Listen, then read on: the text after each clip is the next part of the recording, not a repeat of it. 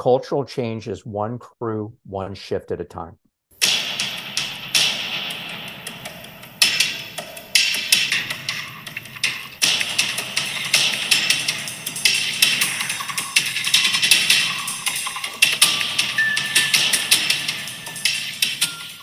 Good morning and welcome everybody to the kitchen table. In this podcast, we sit down with leaders from across the country to have real and honest conversations around all things leadership. We call it the kitchen table because we know some of the best conversations at the firehouse take place at the kitchen table. And the goal today is to focus the kitchen table conversations in talking leadership. So last week we were in Texas with Fire Chief Rick Lasky, and today we travel back down the West Coast to Los Angeles, talking with the Career Survival Group with Police Lieutenant Eric Rosoff. Lieutenant Rosoff is a 31-year law enforcement professional. His journey to becoming a subject matter expert in fire service administrative safety started in 2006 when he was asked to assist a local fire department with a personnel investigation. From that point forward, Eric has researched the most common administrative violations that waste millions of taxpayer dollars annually and cost good firefighters their jobs. Eric started the Career Survival Group with the mission of helping firefighters and their departments avoid those administrative risks. Good morning, Eric, and thank you for being a guest on the show today. How are you? Good morning, Berlin. Thank you very much for having me. It's a beautiful day here in Southern California. That's good to hear because the last, I'd say 4 weeks, 6 weeks here in Seattle, we don't typically get sun before the 4th of July, and it's been 70, 80, 90 degrees the last 6 weeks. Wow. And today it's about 50 and cloudy. So There you go. I'm glad it's still sunny down there. So before we get started today, would you mind sharing a little bit about Eric Rosoff, how Career Survival Group came about, as well as your journey with Fire Chief Brian Cummings? Sure. It's one of those things, Berlin, that you kind of fall into and you don't recognize it when it's happening. And I'm sure you and many of your listeners have gone through a similar set of circumstances. You get an assignment like you didn't want, and then all of a sudden it ends up being something like really, really good for your career. But I spent 31 years in law enforcement, and I can actually hear your listeners snickering right now and busting my chops, because I've been doing this now. I've done over 125 agency-wide trainings in the Wow. United States and Canada. I've been in front of many firefighters. And as soon as you find out I'm a cop, it starts. What do we have in common? We both wanted to be firefighters, and why the good Lord put firefighters here so cops could have heroes. I've heard it all. But my journey into fire service started back in 2007 when California enacted what was back then this brand new law called the Firefighter Procedural Bill of Rights. A firefighter in California, if there is going to be an investigation into allegations of misconduct, labor-driven state law mandates how that investigation must proceed. Firefighters have rights. It's the agency's responsibility to make sure firefighters are afforded all of those rights in every phase of the investigation. Well, overnight, I became an expert in that law because I happened to be working internal affairs for my police department, and there was a police officer Bill of Rights in California that already existed. Mm. And the police officer Bill of Rights and firefighter Bill of Rights were almost word for word the same. Mm. Procedurally, they were exactly the same. The difference is we got the police officer Bill of Rights in California in 1977. Firefighters got their Bill of Rights in 2007. Oh, wow. So we've had 30 years of this law to build like a process to make sure we can do those investigations when we have to do them, but also make sure that we're affording the police officers their rights in every phase. My little entrepreneurial light went on when this law was enacted, because a lot of fire departments in California weren't ready for this. They didn't know the process, and I had the process. Mm-hmm. So this all started back in 2007. I contacted every LA city or LA County fire chief, and I said, hey, if you get one of these investigations, I can help with you. I know the process. Wow. I never did the investigation. I would just walk them through the process. It became incredibly popular incredibly quickly. I'm sure. And I'm getting phone calls, not just from LA County, but now, because in fire service, you're all very good about sharing resources. We are. I was getting phone calls from chiefs up and down the state of California. Hey, are you the guy that does the thing? Wow. And what happened was pretty quickly a pattern developed because I kept on hearing the same stories. It didn't matter who was calling. They were all telling me exactly the same story. And it was about a firefighter or firefighters whose careers might be in jeopardy. Mm-hmm. Right. So I got interested in that. Yeah. in that pattern, in those stories. So probably about 2008, 2009, I started to do some research. And it was simple as first. It was just internet-based searches with keywords. And the words were firefighter fired, firefighter terminated. And it was like on Google and Yahoo. And I bought into a website called LexisNexis that does a little bit deeper scrub. And it still happens today. Every day I wake up, I'm reading an article or a document about a firefighter or firefighters somewhere in the country that are losing their job. Wow. And you know what? That pattern has held the entire time that I've been doing this research. Firefighter terminations are incredibly predictable. I can tell you what you're going to get fired for. Mm. And they're also they change a little bit in frequency. Sure. What's the most prevalent thing that's going on? And then what happened was, as I had gathered all this information, but I didn't know what it means because I've never spent the night in a fire station, Yeah. type of thing. So about 2010 or so, I had all this information and I wrote a report. And it was just, hey, I did research. Mhm. And by that time I had become pretty good friends with a group of fire chiefs, local fire chiefs. And I presented them the report. I brought them out to lunch and I said, hey, folks, I think you chiefs, I think you're doing this from the wrong end. Instead of doing, better investigations, which we still should do, maybe the key would be the best investigation is the one we Mm. never have to do. Right. Let's get in front. Let's do some prevention, Yes. and focus on that. That's where the value is. Just like you Absolutely. do fire prevention Yep. operationally. Why do we do that? Yep. Because we know there's going to be fires and we know they're Yes. dangerous. So let's Yes. try to minimize the impact or mitigate the impacts of those. The same thing we can do with predictable administrative, or what I call code of conduct, because firefighter terminations, I can't say never, Berlin, Yep. but hardly ever does a firefighter get fired for an operational application. Mm.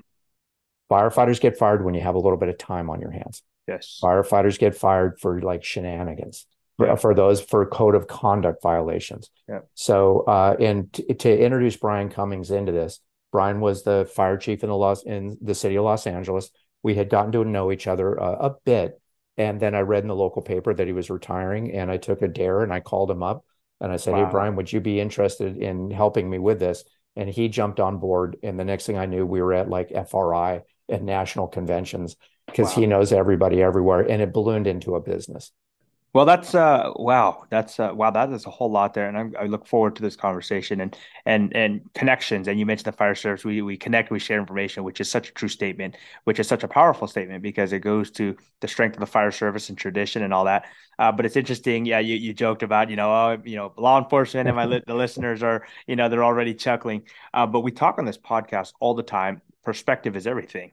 Like if we don't have outside perspective, or if we're not willing to bring in someone else to offer their opinion, their views, it's just we're in this big old echo chamber of just saying the same things, hearing the same things, and doing the same things.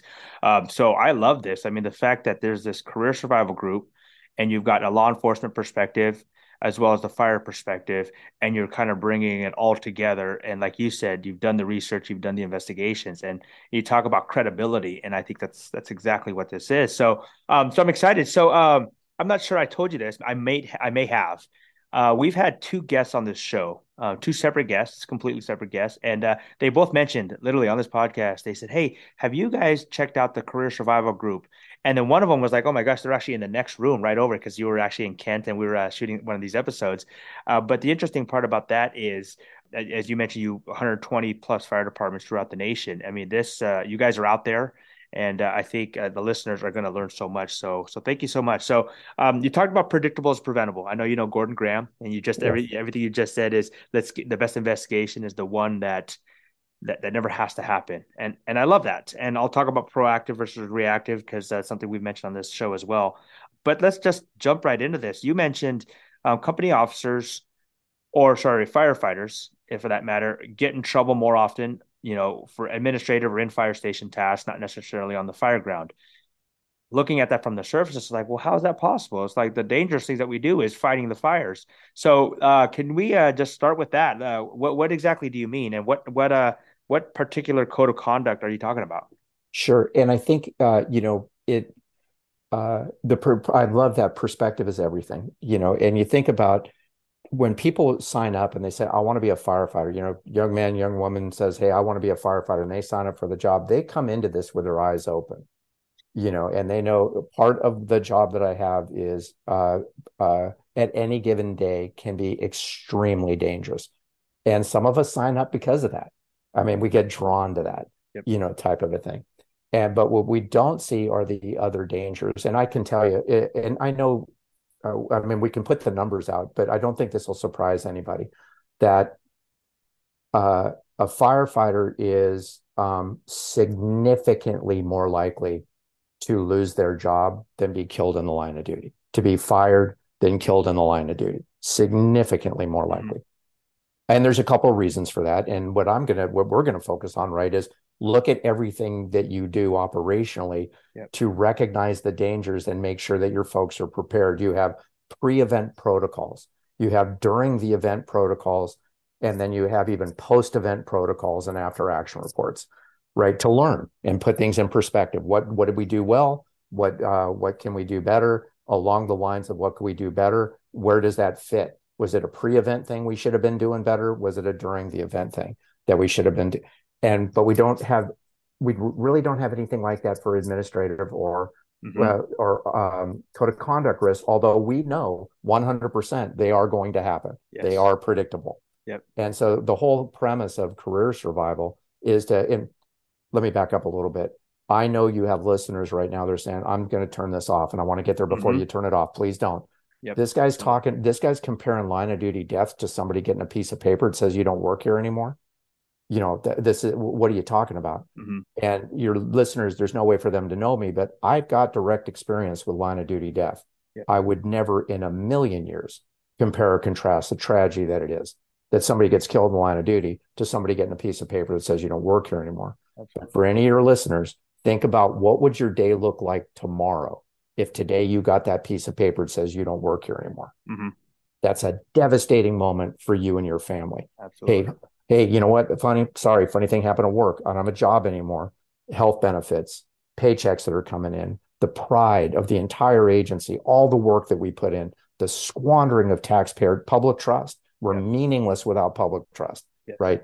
Yes. All that's gone on that piece of paper. There's consequences to that piece of paper too, and when we talk about just the economics of it, I read a Bureau of Labor Statistics report that said separating from a skilled employee, and firefighters are off the charts skilled employees, cost your community over 5 times that employee's salary. Wow. Right. Wow. And what do firefighters make? Like $10 million a year or something like that? If they're taking all the overtime out there, right? I like to get my shots in too every now and then. There you go. Yeah, we'll take it. We'll take it. But anyway, and where's that money come from? If we don't have like a slush fund, and you have like a strategic plan that's talking about 5 new firefighters or a new piece of equipment or retrofitting or building a brand, all that goes on the shelf again because we got to pay that. Exactly. So the perspective is, getting that piece of paper is a devastating moment across the board. And for the employee, for the agency, for the community. And many of these things we could be in front of. We could get in front of a lot of these behaviors if we recognize them and apply that operational standard. Why are you so good operationally? Yes. And think about that when it comes to administrative and code of conduct. Yes. Well, I love how you just said that right there. You said, why are we so good operationally? We've talked about this with our guests and the leaders that have come on and spoke. Because we do a lot of training on those hard skills, right? We'll get out there and we'll put in, hundreds and hundreds of thousands of hours on focusing on the operational stuff, right? Pulling hose, throwing ladders, tactically sound, those types of things. But how many hours are we putting into the other stuff, whether it be the soft skills or we're going to go down this path right now, the administrative tasks? And so, I mean, like honestly, I'm thinking to myself, how many hours of my day am I training on the admin tasks? Like it doesn't compare. It doesn't compare. And I'm actually somebody that someone enjoys the inside station admin task, and I know that most firefighters don't. But point being is, it's as you mentioned, predictable is preventable. As you mentioned, a lot of the stuff, there's investigations that happen, we can see them happening. When we look at the numbers, I guess I could see it too, right? Operationally, we are putting 90% of our training into that, but you're telling us that operationally we're getting in trouble more administratively. So with that, what are some of these admin tasks? What are some of these inside the fire station things that firefighters are getting in trouble for? There's actually a very consistent list, Berlin. And I'm going to just touch on something you just said. In no way, shape, or form am I recommending that we take anything away Oh, from those absolutely. operational time that we're Yeah, of putting in. But course. I would say that the maybe frequency and specific manipulative, like when you go out as a crew to go train, everybody goes. Hmm. But there's a reason for that, right? As the officer has to see that the firefighters can do their task. And Absolutely. maybe more importantly, the firefighters need to have confidence that the officer is capable of running this task. On a similar maybe footprint, but maybe not as frequent or as much time, we can be doing those same administrative things. Hmm. That Absolutely. it's a kitchen table conversation. Some of this training is a kitchen table conversation.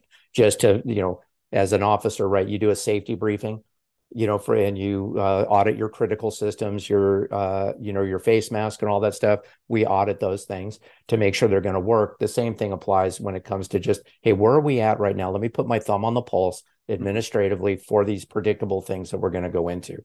The most frequent things that I read about include, and right now, probably the number one thing that I'm reading about has to do with pay. There's probably a couple of reasons for this. The first thing is, excuse me, sorry. The first thing is there's been a couple of pretty big scandals, pay-related scandals. One in law enforcement here in this state of California, and then in the Midwest, two really big fire departments where folks were messing with overtime. And then the second thing is we're coming out of the pandemic. Hmm. And I know, like up in Washington State, there were a lot of separations, a lot of angst, a lot of anxiety. But fire departments across the country are running at critical shortages. Yep. We're working our folks to the bone. And the best way I think I can describe this, Berlin, if you'll allow me, Absolutely. is uh, this phone is a taxpayer dollar. Okay. And what happens is that taxpayer dollar ends up in a firefighter's pocket. Okay. There's a trip that takes. Along the way, there's a couple of stops. The first stop is your contract, your MOU. You have a contract that says the firefighter is going to accomplish these things. And for doing that, they're going to be paid this much and receive these types of benefits. Hmm. Because you're a 24/7 operation, 365, there's a lot of moving parts. We have to accommodate firefighters not being at work, overtime, force hires, shift trades, whatever those things are. And you have policies that are written that talk about how that works. Yeah. So that's what the taxpayer dollar comes. It goes through your MOU, through the policy, into the firefighter's pocket. When I'm reading about it, Berlin, it took a left turn. Hmm. Somewhere that taxpayer dollar wasn't inside that little chute. Hmm. And that's where guys will say, oh, I can't work this shift. I'll give you $500. Will you work this shift for me? Type of a thing. Hmm. And the guy says $500 off the books. That's great. And then I go, well, I didn't have to work that shift. The officer on the rig looks at it and goes, yeah, here's how we rationalize it. The taxpayers are getting what they're paying for because Right. I have a full company going Right. out, Right. but follow that taxpayer dollar. I was at home, right? Hmm. I'm not working, and a Hmm. taxpayer dollar ended up in my pocket, Hmm. and I'm outside whatever the process is. Now Interesting. we look at that a little bit and we go, I don't think most of this is sinister. Sure. I think it's just because where does a new firefighter learn about things like shift trades and overtime? At your kitchen table. Yeah. They don't read the policy. There's no, hey kid, this is how we do it. Yeah. And some senior firefighters saying, hey kid, you're going to work this shift for me. That Yeah. becomes the way that we do everything, right? Yeah. Yeah. So what I read about is sometimes it is sinister. It's with intent. And other times it's just we're trying to keep the wheels turning in a very critical time. But because they're like many things get driven by scandals, Yeah. many changes driven by scandals, because there's been these scandals, now there's outside agencies that are starting to look at larger agencies, because that's a taxpayer dollar, that's a federal crime. It Hmm. can be a state crime. So you have these investigative agencies that are going to larger fire departments and shutting the whole operation down and doing a forensic audit of Wow. everything to do with pay. Wow. And that's become an issue. Now, as these things do, they start to trickle down to the mid-size agencies, the smaller agencies, Hmm. and all of a sudden, somebody's saying in Berlin, it's not like, hey, I'm looking what happened in the last shift. They'll do a 5-year review Mm-hmm. of all things, and they're pinging cell phones to Yeah. see where the firefighter was. Yeah. They're Wow. looking at their access card swipes and stuff Wow. because no longer is it an administrative thing. They're doing a criminal investigation. Yeah. Wow. And you're So you're seeing this multiple times. yeah, Not I invite you and anybody that's in here, Google fire department pay scandal. interesting. And Wow. in that nanosecond, stuff is going to jump up at you and you're Yeah. going to see it. So I don't think it's an epidemic by any Yeah, stretch of sure. the Absolutely. imagination. Yeah. What it is something that's getting otherwise good, viable, hardworking firefighters fired. Right. Now, Right. there are other people that are stealing money, Yeah. Yeah. 100%. Yes. And so, but the path to that, Yeah. minimizing both of those things is what Yeah. we try to do with fires, right? Yeah. We know it's going to be there. So Yeah. we try to prevent it on the first side or mitigate it so it doesn't get bigger, right? And Absolutely. Yeah. so let's go back to what does your policy say? And now if your policies aren't efficient for the current status of the fire department, then that's where labor and management get together and they have a sidebar that talks about things. But what we do is we take it upon ourselves, right? And we say, oh, no, we're just going to do it this way. The kitchen table makes this decision Yeah. about how we're going to do it. Yeah. And the kitchen table should almost always, if I'm an officer at a fire station, I've got my policy manuals and MOU Yeah. at the kitchen table. There you go. There you go. And And let's look at what the book says, yeah. before Yeah. we decide what's going on here. Yeah. Yeah. Because again, I don't, what pains me when I read these things, because you can see this, the headline, firefighter or firefighters fired. The first paragraph, why they got fired, or he or she got fired. But the next paragraph is almost always what a great firefighter they were. Mm-hmm.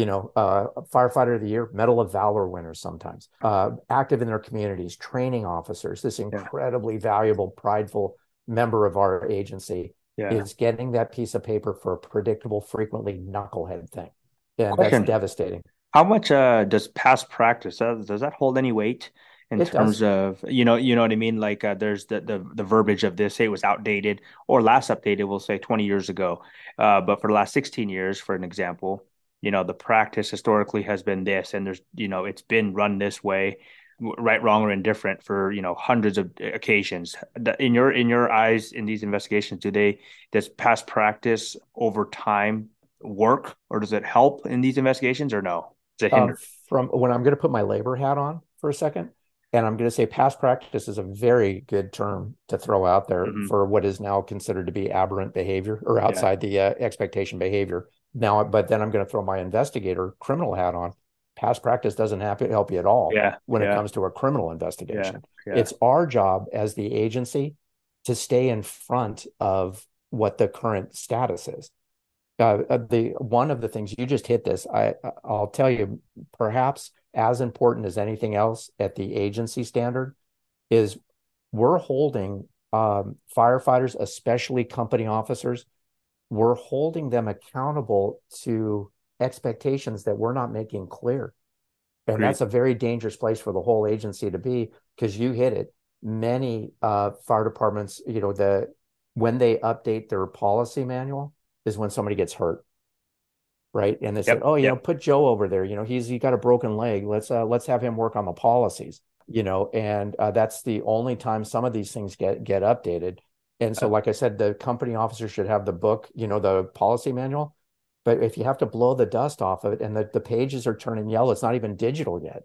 There's Then something that wrong. would there's a we're setting our folks up for failure. It'd be like going to a 1975 uh, um, training guide for fighting a car fire type of a thing. Yeah. And I bet you it looks different today than it did in 1975. But now Yeah. we're saying the workplace, 1975 guidance on the workplace. Yeah. What No, are the I expectations? so going with that, because we want to obviously recognize an issue and put a team together and solve the issue. Yeah. So what we're talking about here is whether it be intent. I love how you said at the kitchen table, have policies available. In our fire stations, it's actually awesome. I think at every single fire station that I think of in our organization, we have our labor contract. It's actually just hanging on the wall right behind us, so it's easily accessible. But I love that how you say let's have the policy book as well. And and it's an environment that is more or less a pipe dream. It'll probably never happen, but anytime a conversation come up, instead of just filling it with emotion, how about we fill it with fact? Oh, there's that topic. Let's go grab this and let's actually talk about what's actual, not You're just what our opinion is. you're talking crazy right now. Right, aren't I? Yeah. And that's why we have these conversations. Yeah. Because listen, I started as a police officer in 1981, right? So Mhm. in the law, ours wasn't necessarily a kitchen table, because cops are out working. Thank you. Sorry. We are too, aren't we? Yeah, No, absolutely. we'll take it all day. Right? We Yeah. have to. We have to take our So fair share. um, but the locker room controlled the policy, and it was lore. Everything was based on lore, and so, but like you said, the emotion kicks in. Well, this is the way that we've always done it. All those keys, that you sit there. I would like to get that idea that when we say, if a firefighter was to come up to you and say, "Hey, Captain, hey, whatever," or "Hey, senior firefighter, how do we do this operational thing?" They would take them and say, "Come with me. I'm going to show you how to do this because this is important." That doesn't happen when it comes to code of conduct Hmm. or culture. Well, the book says one thing, but this is the way that we really do it. You mentioned Gordon Graham earlier. He talks about those flags, the conversational Hmm. flags that go Yep. up. Yep. Oh, that's just Eric. That's a big flag. I say, kid, and can I ask Berlin how much time you've got on the job? I'm sorry, I should have asked you that. Just over 15, just past Yeah. 15 years last So week. when you came out of the academy, I can almost guarantee there was somebody who said, "Hey, kid, forget everything you learned in the academy. This is how we do it." It happens still to this day.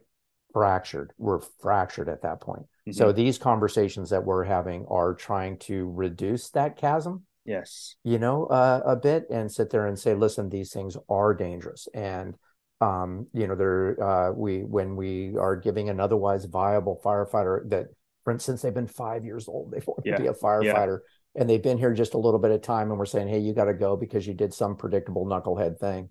That's on So, us. so with that, what's in your findings? And because I would be certain that when these things come up organizationally, it forces change, rightfully so. Yeah. What are some of the things that you've seen for this example specifically, or just anything related to it, changes that happen? Like what do administrators, but then even more so the company officers and stations, what do you see as major changes that are being implemented to further prevent these things? I can give you a couple of examples. I keep on doing this too. I want to go back and Oh, I cover love it. those other Please, issues why people I wanted please. to really focus on pay, but Yes, let's just, if we can, touch on those other things, and then yes, I'm going to absolutely. go into Perfect. change. Let's do it. Let's do it. Um, the In no specific order, social media is still. I just read an article this morning about a firefighter that got fired for social media Mm. issues, and uh, if there is any good news to that, it isn't. It's no longer guesswork. Both, well, at the United States Supreme Court, at least right now, and who's to say this doesn't change?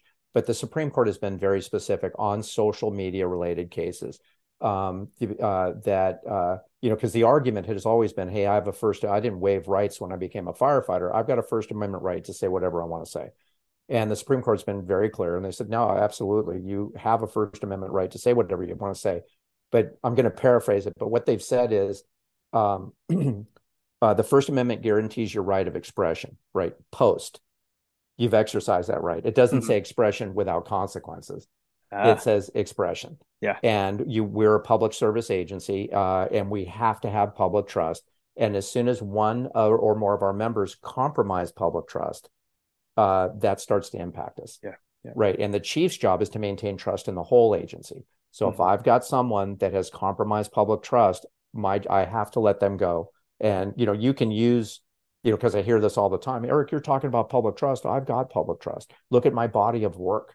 Mhm. I've been here 15 years, and every time the call goes out, I go do my job. I do it well. I don't care what you look like, what you believe, how you orient. I do my job. I do it well. I have public trust. Mhm. And what the court said about that was your body of work is who you were.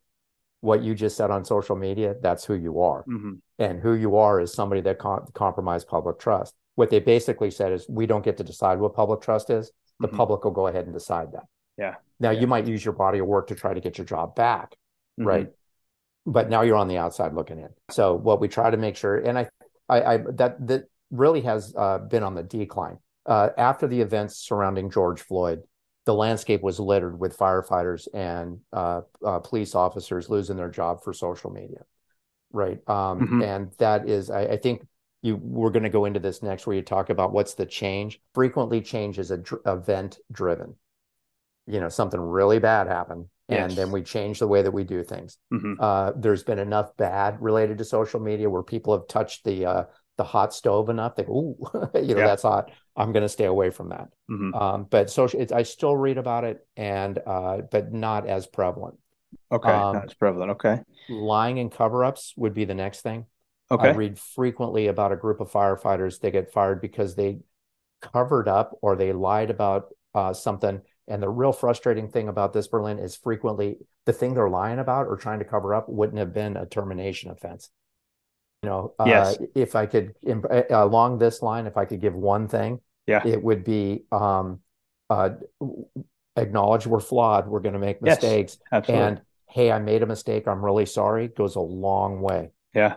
Yeah. Because picture this, a firefighter comes into a fire to the kitchen table and says, man, I think I might have screwed this up. Yep. And what's the first question we ask is who else knows Yeah. frequently? Yeah. And then it starts, Yeah. and we go, hey, go to that, the paramedic thing that you just filled out and let's change it. Mm. And now we've created a huge problem, Yeah. versus, hey, and the officer in the room going, well, let's go tell this chief what you just told me, and Yeah. let's make it a funny retirement story, Yeah. instead of getting a Instead piece of of a paper that says you don't work here anymore. Yeah. Well, But ownership and humility, and right. sometimes we unfortunately we run into those, Yeah. but mistakes happen. We've talked about that a lot in this podcast. Is just mistakes will happen, failures will happen. And it sounds like to you is, and we've said this before, right? Lying, stealing, or cheating. You don't, in the fire service and in law enforcement, just don't do those things. And I think it goes to making a mistake if they're going to happen, own it, Yeah. have some humility, say Uh, maybe I did this wrong or I did this wrong, and let's figure out how to fix I this. read about an entire company that was fired trying to cover up a very minor traffic thing. They backed into a telephone pole Mm, and yeah, they lied about it. yeah, And yeah, versus, hey, we backed into a telephone pole, yeah. type of thing. But I know the chief there, and he was telling me that this crew was one of those like elite teams. Mm, It was all fire department all day long, yeah, like quote SWAT unquote. medics, Yeah. and what was happening was, how we are, right? If the guys, they considered themselves to be an elite team. Hmm. And I've figured this out in all the time I've been doing this. You know what elite actually means? Elite means you're about to get fired.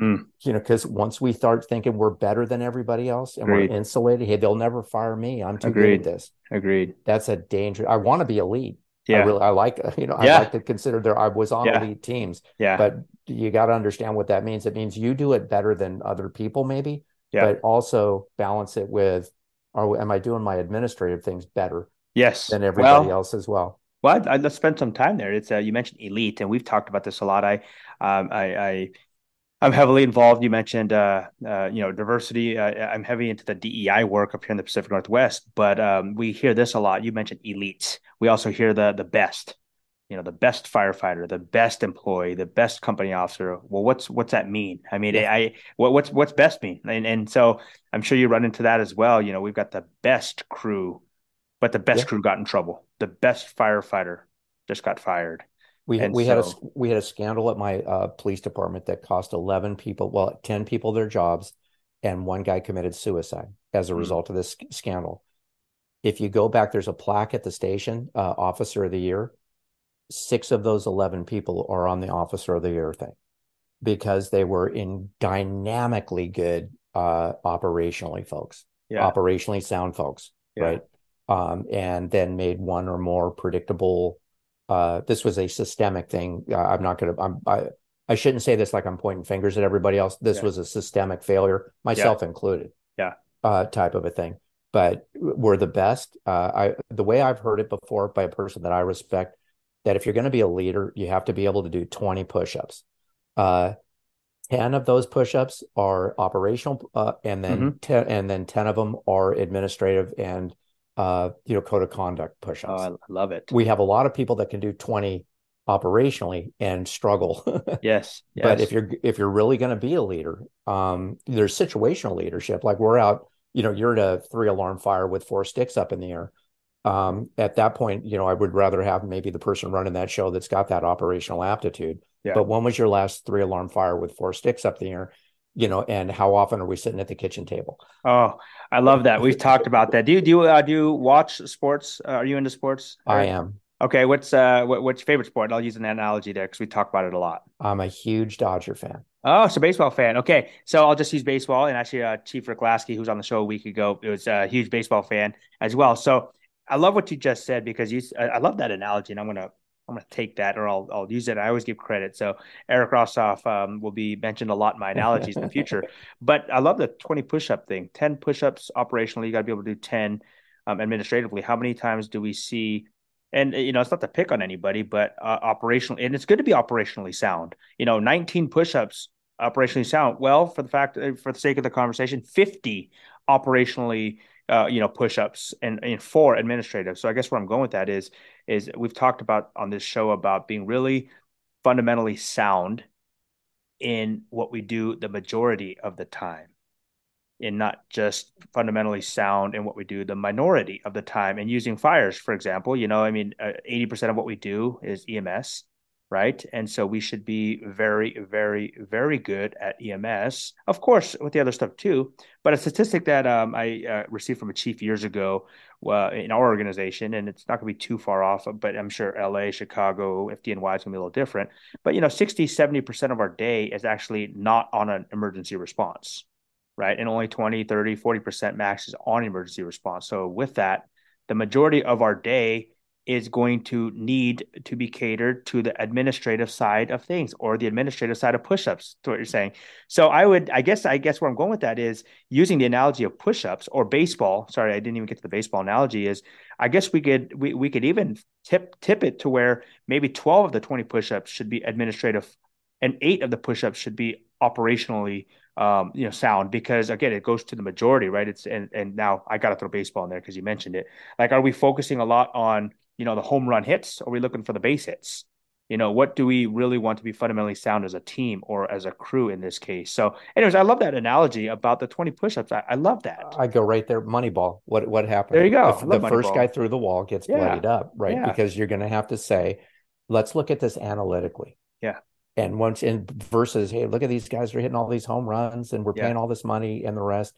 But I love Moneyball, right? Because at the Yeah. end of the thing, when Billy Beane is at Boston, he Yeah. says, you won more games for less money because you look just at the simple numbers Yes. and you designed it by the numbers. And look at our numbers right now. Yeah. And you have to go pre-pandemic because the numbers got both for terminations and line of duty deaths, the pandemic. But let's go pre-pandemic. Yeah. We know that let's say 2019, I believe the number was like 57 firefighters were killed in the line of duty. Tragic. Absolutely. But if you look at take that out just a step, in 2019, there were 1.1 million firefighters in the United States, both career and volunteer, that responded to over 35 million calls for service. Mm-hmm. Out of those 35 million calls for service, almost 18 million of them were hazardous in nature. Mm-hmm. And we only lost 57 firefighters. Those are numbers. And Right. why? Because we came in with our eyes open. We know this is a dangerous job and we're going to be ready for it. Yes. I can tell you in 2019, I tracked well over 500 terminations, and I believe it's at least twice that number because I can only get my hands on things that have been made public, and these things Yes. are hardly ever made public. Yes. And also, I would never hear about like a resignation or somebody retired in lieu. Sure. But we know those things are out there. So just do a Moneyball thing to it. Yeah. What Yeah. are the numbers? Yes. And then adjust to the numbers and do your push-ups. Absolutely. You Yeah. know? And do your push. It's totally true. And actually we're there's a pump academy, there's an engineer academy happening just in the next door over, and we've talked about that. And the numbers are the numbers. And the analogy we used yesterday is driving water tenders, the big apparatus with a bunch of water. It's we talk about what's the most dangerous thing that we do in terms of frequency and then the risk and actual occurrences. And so X amount of accidents, because tenders are so infrequently driven, but when they are, it's very, very high risk. And so as we talk about, just the numbers, when you get data, it gives you what actually happens out there, right, wrong, or indifferent. It's the data. Right. And it helps you affirm that what you're doing is correct. Yes. That when we look at it and say, boy, the only 57 and then you break those line of duty deaths down Yeah. and you look at, boy, we're doing something right here because look at all these folks that were exposed to all these incredibly hazardous situations. And we minimized, but again, the firefighter today is more likely to be fired than killed in line of duty or suffer a career-ending injury combined. Yeah. Yeah. So when you just look at those numbers and they are going to be predictable things, Yeah. that's when we start to build that little thing of, okay, let's take that model that we have operationally. And you touched on part of this, Berlin. I would say maybe at the agency, really, where are we? We're related to like you have SOPs and SOGs for operations, Yeah. right? Where are they antiquated? Yeah. And that's not something we fix quickly, but it is one of Right. those strategic plans that we look at and we say, and I think we'll get into the segment you were heading to is how do Yeah. we impact change, Yes. right?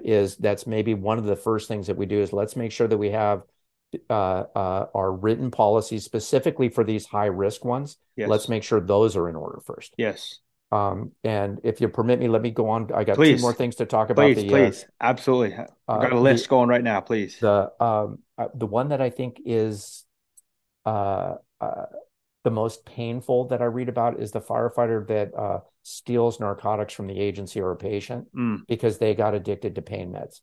Mm. And so, and again, when you look at just the numbers, there's not a group of people that are probably more subject to both emotional and physical trauma than firefighters, Right.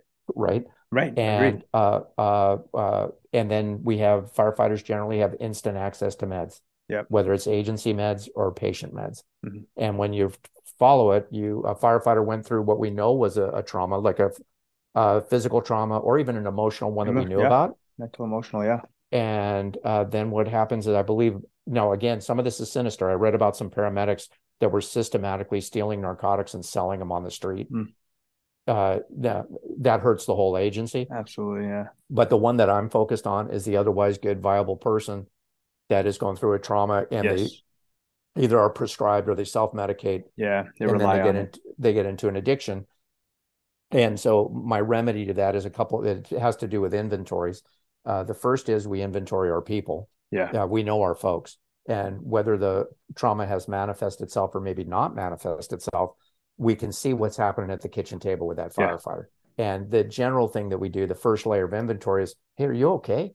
Mm-hmm. It Yeah. seems like something's going on. And what we say, and what's the response to that is always, oh, hey, Berlin, thanks so much for asking, man. I'm going through a bad patch. I really appreciate it. Yeah. Right. And But I'm then we fine. kind of walk away Yes. because, okay, I did what I was supposed to do. I asked. And I'm going to say, oh, okay, we're going to take that a step further. Mm-hmm. Right. And especially if I'm an officer in any work environment, most agencies have pretty robust employee assistance programs, Mm-hmm. peer support.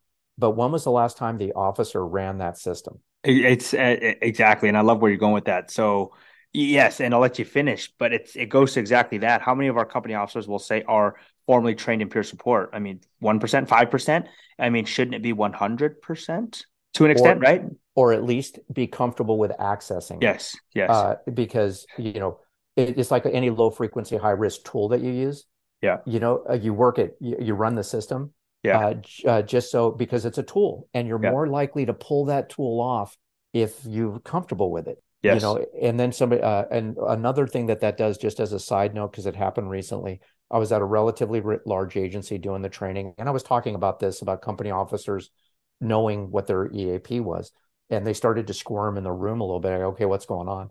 And they shared with me a story that a couple of months ago, a company officer did make the phone call on behalf of one of his firefighters, mm-hmm. and nobody answered the phone.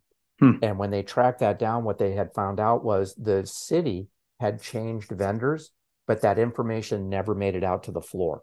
So why do you audit things like chainsaws and face masks and the rest? Exactly. Make sure they're working, Yes. that they're going to come So on. another So administrative task. from Yeah. once every year or so, whether you need it or not, those officers should be making that phone call and just saying, I'm running the system. Oh, I And, love it. I just want to know that it works. So Yeah. that's one inventory is we watch our Yes. folks, and maybe the person that is having that bad day, Berlin, that you had Yep. to engage with, Yep. if that's the person that says, "Hey, Lieutenant, hey, Captain, I forgot something inside the house. I'm going back in." That's a two in, two out, Yes. type of. It's not because I don't trust them, but Right. I think that many of these things that I read about started as one rationalized event. Yes. I didn't come to work thinking I was going to steal today, but I'm hurting so bad. I'm just going to do it this one time. And now we're down that slippery slope. And then the other inventory is agency narcotics that I know I hear everywhere I go. There's no way anyone gets into one of our narcotics boxes. And my thought is that I don't know what those systems are, but I read about it all the time. And I don't Yeah. imagine yours is any different than Yeah. or much different than anybody else's. Right. Probably the So same. and your folks are pretty. If I give you a firefighter enough time, Yeah. they can be pretty ingenious. Get So the ladder company, right? well, and I don't. What I've also heard, I don't know regionally how this applies, but many agencies have gone to that 4896 schedule. Many have. We have not. What I heard for that 4896 is sometimes the second day inventories and audits might not be as robust as the first day. Hmm. So the medics are just going, hey, the box was good yesterday, it's good today. And so if Yeah. I'm that firefighter that's hurting and I'm watching that it was more of a wink, wink, nod, nod than a visual inventory, Hmm. I might be leaning towards going in, and saying, even if they catch this, it'll look like a clerical error a month from now, Yeah. type of a thing. And so they might be a little bit more prone to make that one bad rationalized Yes. event. And I think the undercurrent to this whole thing is agency and at the kitchen table, we promote the idea that coming forward and saying something is bothering me is a courageous moment, not a sign of weakness. Agreed. Because then every other step that we're taking about prevention is just acknowledging the fact that this is a difficult job. When I started on the job, Mm. if I'd have gone in the locker room and said, "Hey, that baby not breathing call got to me," they would have stuffed me in my locker. We've come a long We way have. from there, but there's Yes. still a lot of work to do. Absolutely. There You totally know, is. And there totally is. And I think as we are going to venture down to, what can we do as individuals, as leaders, as aspiring, emerging leaders to be better, right? Then that's what we're here for, is to yeah. recognize what has happened and then let's focus on being better. But how much of it do you believe in, in furthering your investigations, that because as we know, as you just mentioned, mental health, we've come a long way, still a long way to go. How much of a lot of this, whether it be, you talked about pay, social media, admin, agency narcotics, lying, stealing, whatever it may be, how much of this is in your either estimation or throughout your investigations is mental health related, whether it be burnout from individuals and, mentally, emotionally struggling. And then you start to see, behaviors inside the fire stations kind of go downhill. You kind of know what I'm getting at? Yes, I do. And I think it's an incredibly valid point. And I would say that everything that we're talking about, there is a percentage of the decision that was made, the poor decision or decisions that were made. There's going to be some sort of tie into whether it was preventative Hmm. or contributory, that Yeah. there's a mental health aspect in it. In some things, like the narcotics, the last thing that we were going to talk about the danger is the workplace, and with the things that are happening at the kitchen table that are contrary to the expectations of a professional work environment. And a huge part of that, I think we can take right back to just the stress that's going on in the world around us, Yes. Agreed. landing at the kitchen table, Yep. and us maybe being so a couple things just so wound up that the Agreed. kitchen table becomes a vent, Yes. right, for many of our folks, or we just get we're numb to it because Yeah. it's going on, and we don't We just recognize that the things that are coming out of our mouths or what we're saying or doing, because we just I have to be able to go to some place to vent out what's going on here. And I hear people a lot of, I'm not going to say pushback, but a lot of feedback that I get is saying, because we talk a lot about the workplace in the class that I do, because I think if we can really work on the workplace, yeah. that we have a positive impact on everything else that we're talking Yes. about. Yeah. But Eric, it's such we have like a gallows humor. We have to be able to find a way, to put this stuff out. I said, no, I'm not taking that away from you. But Right. remember that, what are you talking about? this pent up, we're seeing these horrible things. And instead of going into the station and letting go with a litany verse of, language or whatever it might be, you've got a peer support group over here, Yeah. which is directly, put in place to be able to, that's an appropriate professional path to let go of those things that Yeah. are, but we don't see it as that. We see that as being a weakness. Yeah. Unfortunately. Sitting at the kitchen table and being, and listen, I'm not trying to take away that part. Right.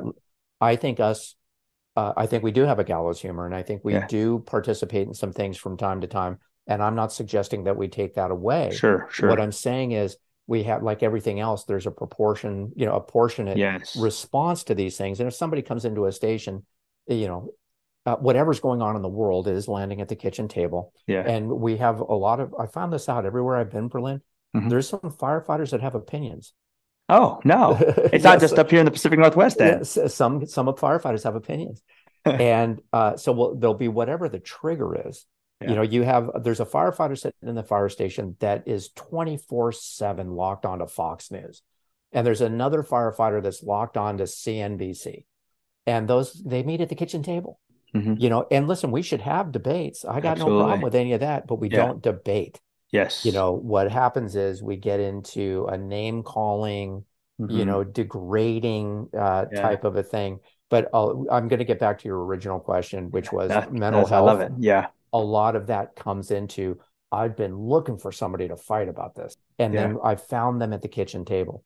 Yeah. I'll offer to you the more dangerous thing is Yeah. when the kitchen table is all watching one side or the other. And then it goes Yes. unchecked. Did you Yes. see those effing badoop, badoop, badoop, Yeah. badoop, badoo? And then everybody's, and unfortunately, sometimes it's the officer in the station that starts the Yeah. conversation. Yeah. That would be like the officer saying, hey, listen, we're just going to drive our rig into the warehouse fire. Mm-hmm. Mm-hmm. you Yeah. know, It's just, it's, because I'm taking the whole crew with me.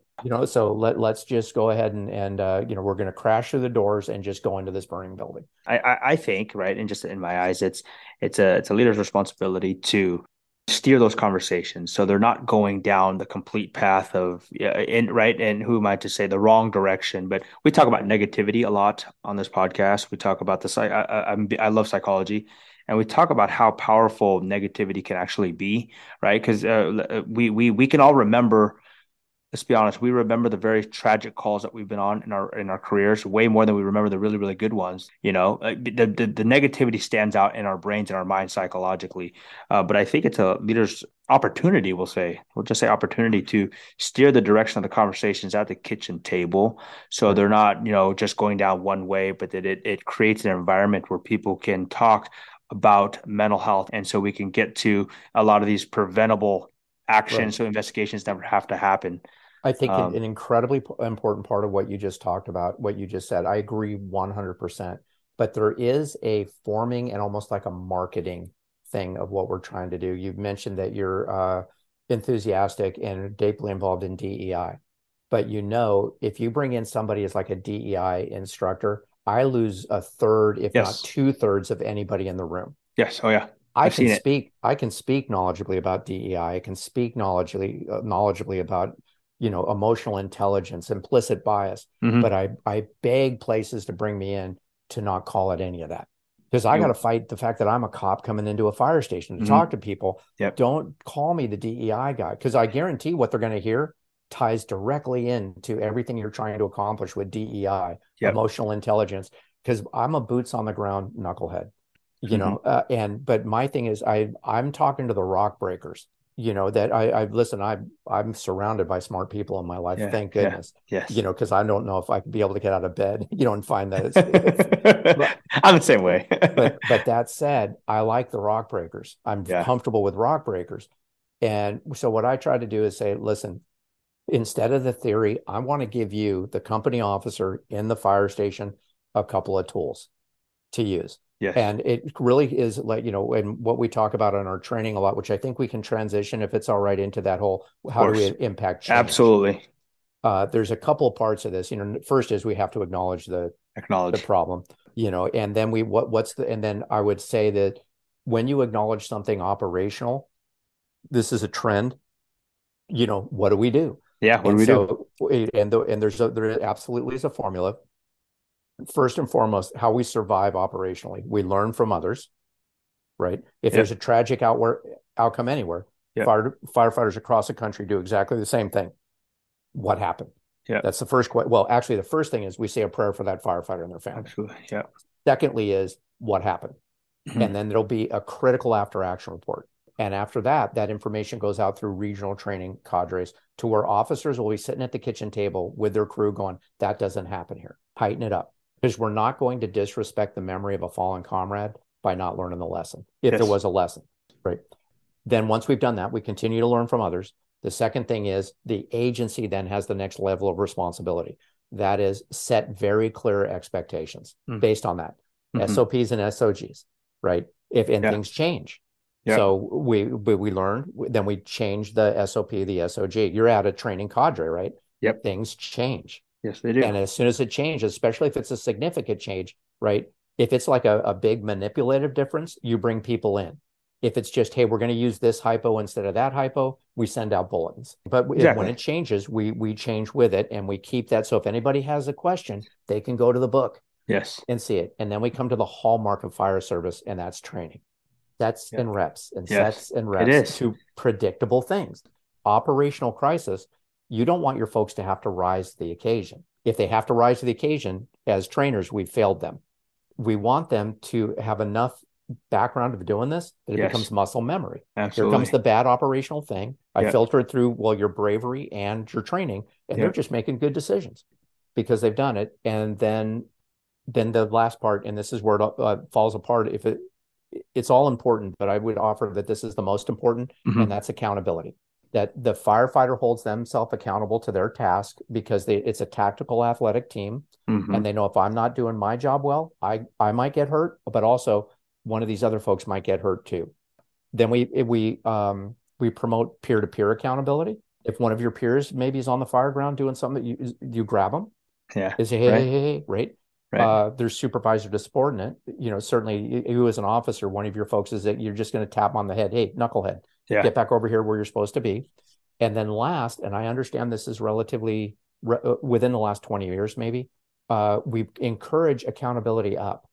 And I actually heard it was, this was all from Northwest, maybe Seattle, where there was a tragic outcome at a fire. In the after action report, they found there was a junior firefighter that saw the risk but didn't feel empowered to say anything. And they said, kid, why don't you? He says, from the academy to the time I hit the floor, all they ever told me was shut up, shut up, shut up.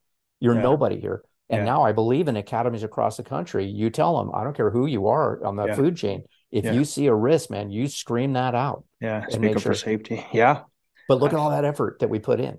And now what do we do about the same thing when it comes to administrative and code of conduct? It's not nearly as in depth, or if at all. So go through the things that we just talked about, pay, narcotics, I'll bet you have pretty clear expectations, although they might not be up to the trend. Well, it's just as known to the T.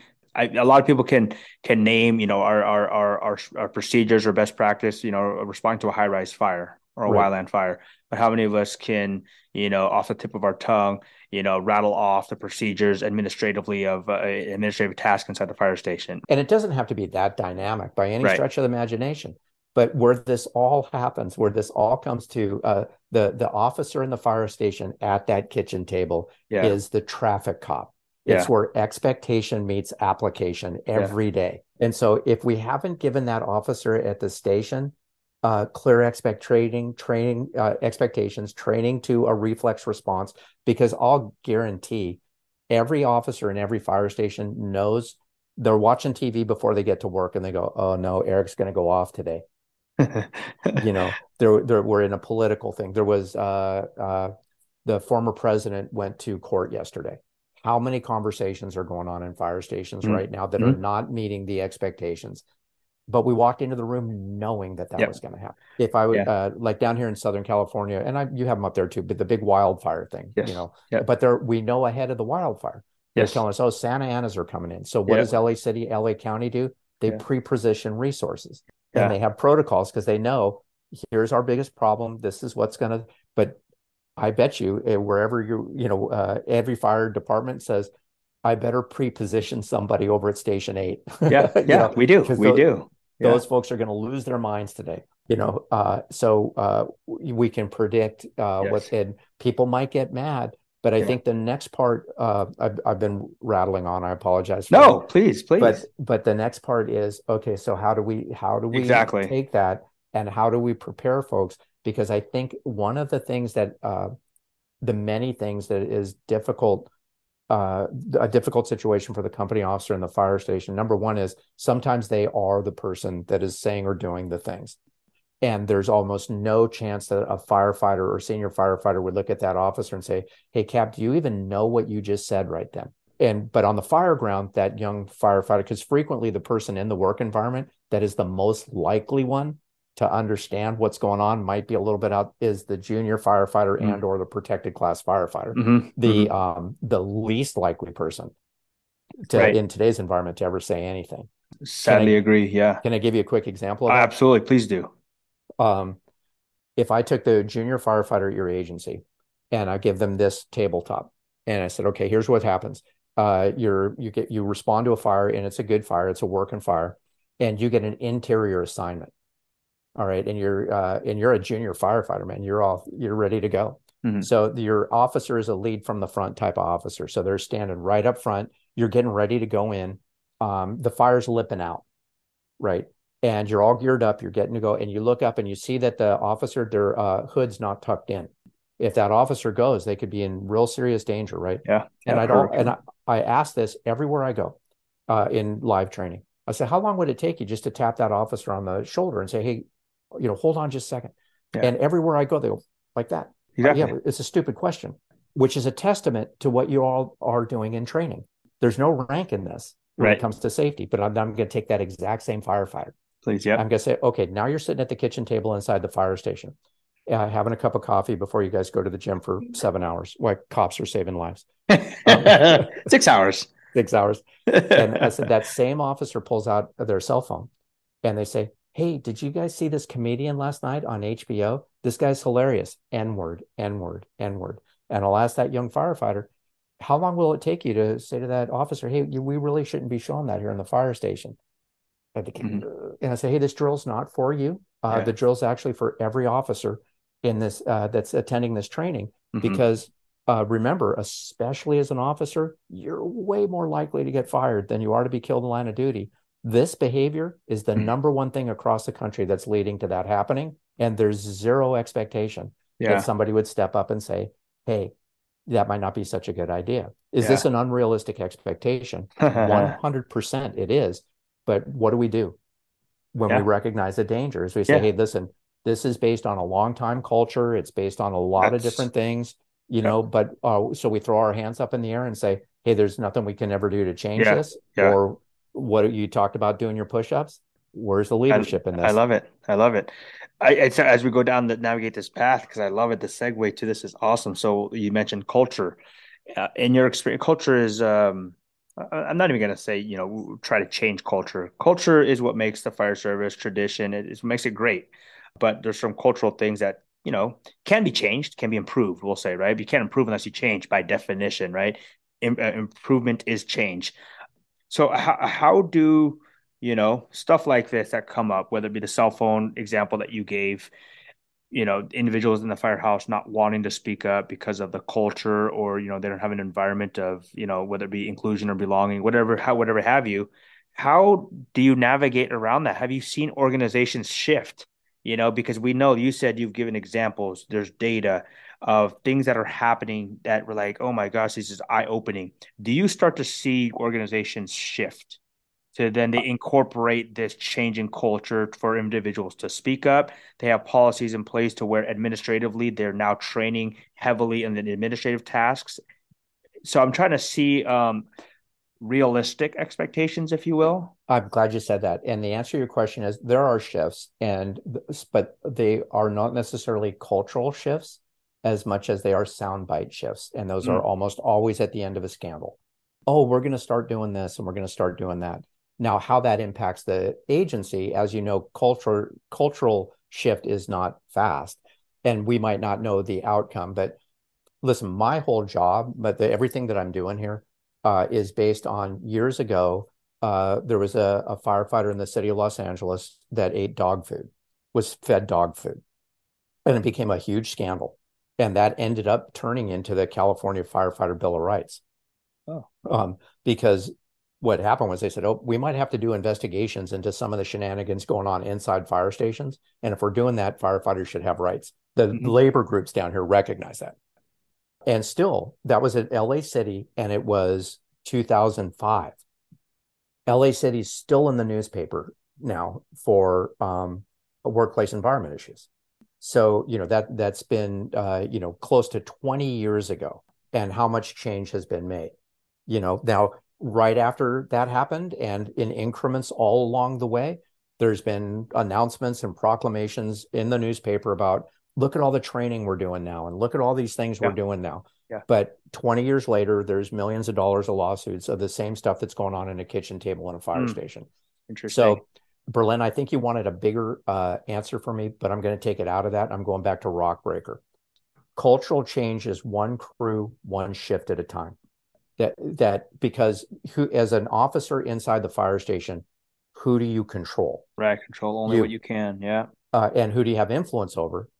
Your folks, right? Yourself and your crew. So yeah. what I say, because I've been all around the country, and the feedback I get mainly is from officers, because I put a lot of stress on officers in my training, and it'll be, Eric, we're never going to change this place. You're never going to change the culture. And I said, yeah, listen, all those other things, what I put up on the board is a bus.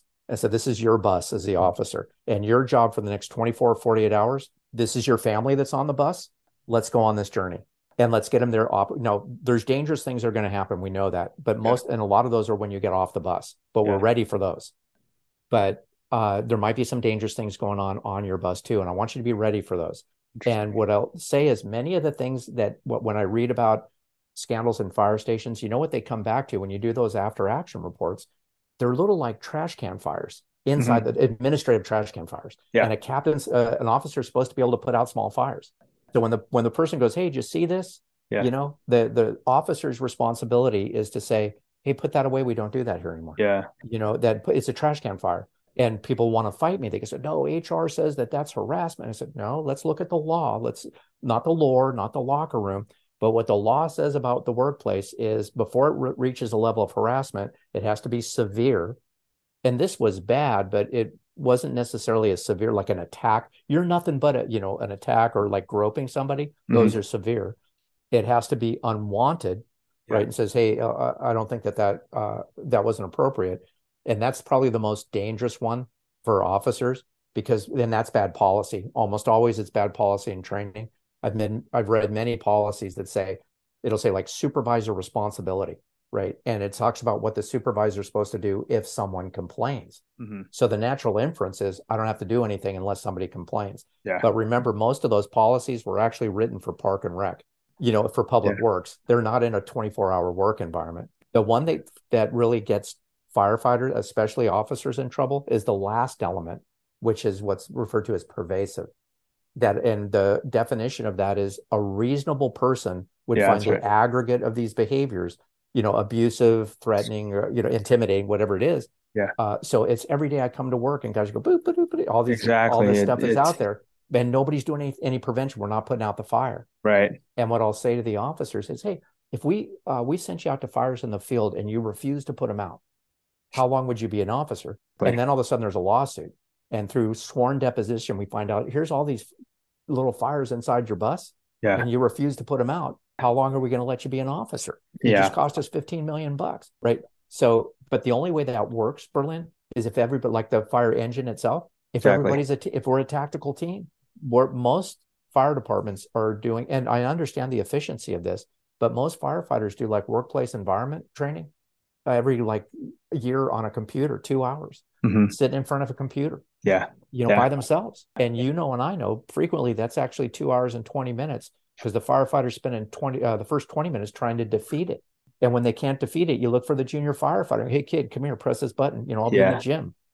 I'm sorry I went on a rant. No, I love it. We can do better at this. Yes. It's dangerous right now. So cultural change, you asked about culture, is all that other stuff that's going on in your agency. If you're the officer, that's just weather. For your 24 hours, strap in, make sure your folks are good. turn on your windshield wipers. Yeah. Now you don't want other people to get in trouble, so you might get on the radio and say, hey, you should slow down, Yeah. and hey, get out of my Absolutely. lane, Yeah. type of a thing. But what we're trying to do, your focus as the officer, you're going home to your family, your folks are going home to their family. And then, like this, you're going to be 31 years into a career and you're going to be Yes. retiring. Yes. And you're, like you said, you look back at those horrible calls we were on, and Hmm. those seem to resonate with you. And you, especially if there was a really bad outcome, you go, well, what could I have done differently? And Yeah. they just tear at you, right? Yeah. And you remember all the good times too. And I'll hear Yeah. people saying, Eric, you're taking all the fun out of this job. I don't want to take the fun out of the job. We No. still should have fun. And Yeah. we do need to find those releases. What I'm trying to, as the rock breaker, what I'm trying to say is, could you not use this word when we're Yes. doing that and predict that it is going to come? Right. But it's by itself, it's a trash can fire. And be prepared to remind people, I understand what we're doing here, but let's not use that word. And I'm going to put a bow on it. The officer has to empower everybody in their command to be able to come to them and say, hey, Lieutenant, hey, Captain, do you know what you just said right now? Yeah. And that's the safest operational crew, right? Yeah. Yeah. The safest administrative crew is when you're sitting at the kitchen table and the first thing the officer says is, I'm a knucklehead. I'm prone to do this stuff. 100% okay for you to call me out on it. Yes. That's the best feedback I get. Wherever I go, depending on the size of the agency, almost always I got emails or phone calls from captains. Yeah. And what they say is, we talked about this on the rig going back. My job, I got to the rock breaker. That's cultural change, is let's have the Yeah. discussion.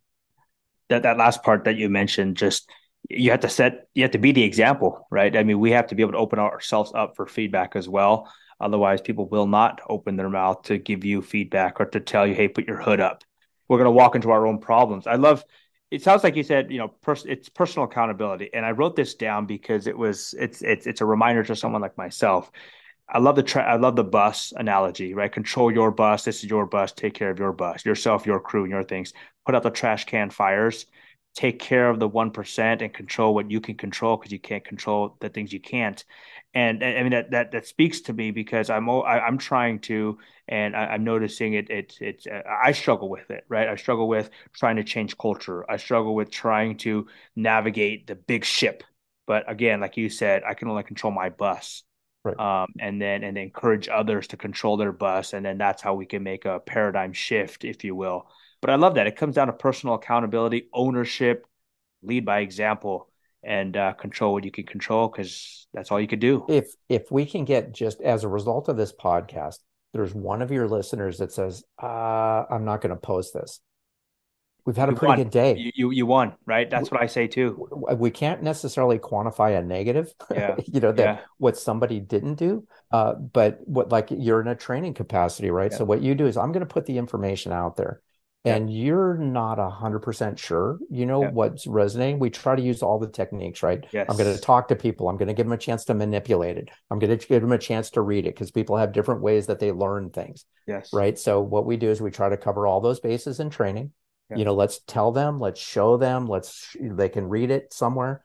Operationally, we give them all of those opportunities to learn. Code of conduct and administratively, we don't always do that to that same Yeah. urgency based on the potential outcomes. Well, I love how you just said that right there. The quantify. You can't quantify an action that never took place, because we've talked about that. And I was going to mention this earlier, is you're totally right. And it's unfortunate too. The investigation that never happened, we don't have data now. And it's Right. like, oh, if only we had the data. I was like, well, no, don't worry about the data. The fact that there's no data is now a good thing, because you prevented a data. So I say, don't become a statistic, because that investigation that doesn't happen is a good thing. But it takes that proactive effort, that mindset of, if I don't post this, like you mentioned in your example, if I don't post this, who knows if that saved a firefighter's job. And the fact that a firefighter that wanted to post something, for example, still has their job, that is a win, because we don't Those know. those Uh, I read an event where a bunch of guys got fired. Again, a whole company got fired, and I won't go into all the details, but the captain that was in this company, that was kind of the ringleader of the event that resulted in everybody being fired. There was an event. Because we're sitting at a kitchen table and we come up, hey, this will be pretty funny. This is what we're going to do. And then it went off the rails. And then they all went in and lied about it. because they said, hey, listen, we're getting called in for this. There's no way that they know about it. Just hold your mud and say that you don't know anything about it. Well, there's nothing that a firefighter does today that's not on audio or video, somewhere. And so they all get fired. Well, the person that's telling me the story is the battalion chief that's a pretty good friend of the captain that got fired. This captain has about 25 years on the job into their retirement. And so the battalion chief says, yeah, the guy kind of laughs it off. He says, shoot, I'm surprised it took him 25 years to get to this. Wasn't the worst thing I ever did here. And it's a big joke to that captain. But what about the two firefighters that have 4 and 5 years on the job and two little kids that'll never be a firefighter anywhere? That, that's your bus. Yeah, that's your bus. That's your bus. So and when we're talking about, I know that we tend to look at things as like it's a big moment, that somebody comes into the station, and I'll ask this in training. I said, when was the last time somebody used a derogatory term for a gay man in a fire station was? Not like hate-based, just like punctuation to a sentence. And literally, people will look at their watches, type of a stuff. But if I take I was at a state chiefs conference, there must have been close to 200 people in the room, mainly chiefs, chief officers. And I asked that question, right? And before the words are out of my mouth, there's a chief sitting right up front that stood up, turned around, looked at the crowd and goes, hey, everybody, Bob's a boop. And he lets go with a derogatory word, right? Now, I don't think the guy's a homophobe or a racist. I think he thought he was a wit. And I lost that room for like 5 minutes because people were laughing. But that's a whole different generation of fire. But that's who's leading the agency, right? Type of. So then when it all calmed down, I said, number one, remember, it's a isolated incident. Hey, chief, don't do it. He goes, oh, Eric, I'm so sorry. I said, now I'm going to put you on the hot seat. You and me are going back to wherever agency you're from. I'm going to bring in everybody that works for you, the Human Relations Council, your city manager, all your city government folks, and everybody's kids. And I'm going to sit them in a big auditorium, and I'm going to ask you this question, chief. Is it ever okay for somebody to use a drug? And what are you going to tell me? Because I'm going to say no. I go, hey, everybody, chief hypocrite. And everybody got real tight. I go, I'm not busting your chops, but I go, you're the visionary for this agency, and you can't get your shit together. I use the S word. I'm sorry. No, that's right. You're not the first, and won't be the last. Right. And you could tell the remorse, type of a thing, but it was punctuation to a sentence, and he thought he was a wit. Yeah. We've got a long way to go, Berlin. We do. But look at, is it important? Is a journey important? Yes. Are there consequences? Yes. And what are we currently doing? Yes. Now, I'm a vendor. So I'm and you don't need me to do this. What we need, what we're hoping to get to is every company officer. A company officer has more to do with the day-to-day success of an agency than a fire chief ever will, because the company officer is with the men and women of the agency 24/7. What a company officer says is okay, that's what's okay. What a company officer says isn't okay, that becomes the rules for your bus. The safest place we can be operationally, administratively, is when the company officer's rules and the agency's rules match up as close as possible. Exactly. We encourage what we tolerate, what we encourage on the bus. We control our bus, and what we allow to happen on the bus is go ahead. It's acceptable around here. If there's a lot of weather going on around you, I appreciate that. I respect that. But as the officer, the most influential person for the day-to-day success, you have nothing to do with the weather. Your job is to be aware of it. Be aware of the weather. Absolutely. I love that analogy, because you can't change the weather. You could focus what happens on your bus. Right. And I love that. So now this is an amazing part, because now, if you can, Eric, if you don't mind, talk to 3 groups of people. And these are 3, not separate groups, but just different roles in the agency. For them, speak to them, things that they could do right now inside the fire station, administratively or operationally, to start being better, when it comes to these issues that you're talking about. So the first group is talk to the new firefighter. It could be a recruit, probationary firefighter, someone newer with the agency. What's something that they could do right now, behaviorally, operationally, administratively, to start growing themselves, adopting this mindset of being a good advocate on this bus, so they could start fostering a better culture and work environment? I think, again, coming into this job with your eyes open, for the brand new firefighter, it's, and for all of these things, I'll throw in a little bit of accountability. Understand what the agency rules are related to these common code of conduct and or administrative violations. And so that would be, pay, narcotics, this, that, and the rest, workplace environment issues. Really understand what the rules are and be prepared that you may land in an environment that might be a little bit loosey-goosey with those rules, and have a plan in place of how you individually might deal with that. If there are conversations that are going on in the fire station that are problematic, there's language or displays inside the fire station that are problematic. How are you, first of all, you shouldn't be using any of that language, and you shouldn't be, showing any of those displays. You're going to have a plan in place, what your response scenario is. First is, I make it kind of like the briefing on the airplane, right? Oh yeah, yeah. If this mask falls, type of a thing, put Hmm. your mask on first. Yeah, Yeah, you know what? I don't want to participate in that. That's your first thing. yeah. Protect yourself. Love it. But then you're going to have to decide and look around at what level am I willing to put a mask on somebody else around me Yes, that might be struggling. Now, you yes. may decide not to do that because for many different competing reasons, that I don't want to be shunned. I don't want to be, but don't jump into the fire. Yeah, That yeah, if these things that you're looking at, hold yourself personally accountable, put your mask on, be prepared to do that yeah. because it's likely going to happen. And then we talk about, do you want to put the mask on somebody else around you? I love that. Type of a thing. Yeah, But have a plan going into it.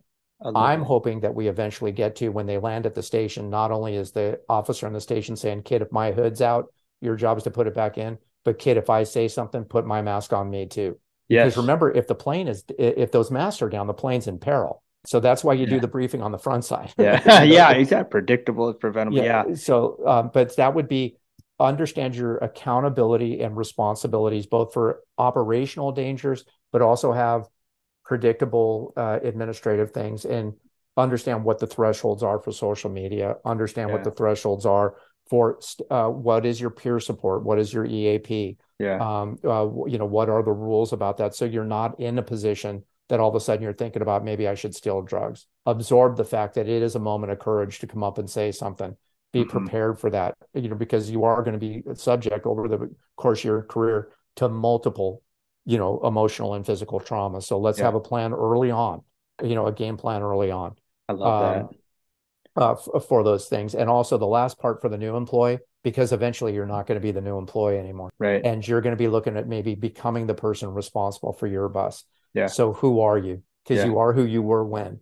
Right. Yes. And if you can make a Right. transition that doesn't cause you to be on a roller coaster ride, but Yes. just a pretty even transition, that's going to make it a little bit more easy, 24 hours for you driving the Yeah. bus. Oh, I love that. And you mentioned, again, you went back to, being able to speak up, put on your own mask, take care of yourself. If you don't want to get involved, take care of yourself first. But we talked about this many times, psychological safety. If it's a mass accelerant, if you will, to performance or high performance, and arguably, I mean, not even arguably, right? Non-arguably, firefighters, EMTs, fire stations, public servants need to be high performers, right? We don't want mediocre performers. We're looking for high performers. And we need individuals to be able to be psychologically safe so they will speak up and put on someone else's mask and not just their mask, right? And so I guess you mentioned earlier, I think we can have a conversation later on because we can go down 2 hours of this path, but I am curious to your path with diversity, equity, and inclusion, but even more specifically, the equity and inclusion and belonging piece, because I think that's what we're talking about when we're talking to these new employees to have that feeling of safety Yes. and belonging in the fire station so they can and will put that mask on for somebody else or speak up when they say, hey, I don't think you should use that language because we don't do each other any good if I say, hey, if I don't say anything to that captain that doesn't put their hood on. I don't do anyone any good if we're going planes is nosediving and I don't say, hey, put your mask on if I'm only taking care of myself. It starts with self, but we need to foster an environment to help each other and make sure everyone's mask is on. On the fire ground, if somebody was doing something dangerous, everybody else that was there, no matter rank, would tackle them. And we Agreed. would like to get that same thing inside the fire Inside the station. stations, let's tackle each other in the stations Right. administratively. There's Oh, I love that. with DEI, if I could make if Please. we can do this off Yeah. afterwards. Please consider reaching out to Deputy Chief Mike Despain at Redmond.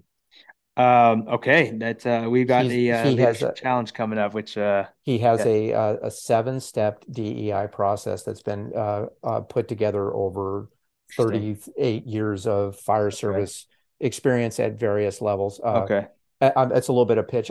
In the seven steps, what we're talking about, the training and yeah, preparing the company officers is yeah, one of those seven steps awesome, about let's make sure that all the effort we're putting into awesome. DEI, every segment of DEI, we're prepared to meet those expectations I love in the it. fire station. Because if we don't do anything related to the station, we're hurting ourselves regarding all those other efforts. Just Exactly. anyway, but Yeah, Mike Despain is a great guy, and he's got a process I that you have can met put him. up on the screen. Yeah, Uh, I've met him. the second group I think you talked there was Yes. company So yeah, let's officers. talk to the company officers. So same deal, right? Emerging leaders, new company officers, aspiring officers, right? What's something, and you've mentioned this about the bus, but yeah, I'll allow, let's elaborate and go further if needed. What's something that they could start doing today, right now, to foster this environmental culture of tackling administrative tasks? First and foremost, look in the mirror and do an assessment if you're ready for this job for aspiring company officers, and understand that you and anybody working for you is incredibly more likely to get fired than they are to be killed in the line of duty. And these are predictable, preventable things. Have you done your push-ups? It doesn't mean that you can never be a company officer, but are you prepared for that role to take over that bus? And because you might have to start changing, and you're going to have to deal with the hypocrisy thing. If you're a bit of a knucklehead, doesn't mean you can't be a great officer. Right. But also, because we are in this paradigm shift, we do have these risks that are existing, for you and your bus. Are you really prepared for that? Operationally, you can probably knock it out of the park, Hmm. and you're ready for it. Yeah. But have you done all your push-ups administratively? Yeah. And some of that is, I give everybody in the class a get out of hypocrisy free card. If I tell you not to do something that I'm doing, I'm a hypocrite. Hmm. But if I tell you not to do something that I used to do and I'm trying really hard not to do now, I'm a parent. Yeah. And everybody with kids knows exactly what I'm talking about, because you don't want your kids to do the same knucklehead stuff you used to do Yes. when you were their age. Love We it. got smarter about it, but by the Yeah. grace of God, we got through it. And Yes. I don't want to expose you to this. So that would be the first thing for the aspiring officer. Love it. Have you done your push-ups? Because you're going to have to do this. Without doing it, you're going to be putting yourself and your other folks at risk. Oh, So be ready for it. love it. And Have you done your then push-ups? Yeah. I know it's easy. I'm plagiarizing the hell out of I all love this. You it. know that for a I've moment. wrote it down. Yeah. And so, but then the current officers is look in the mirror and do that assessment, because it's not like we can't change that. Yeah. And the good example is what I use for the workplace is hazardous material calls. That think about when you first started. Firefighters would fight fires, right?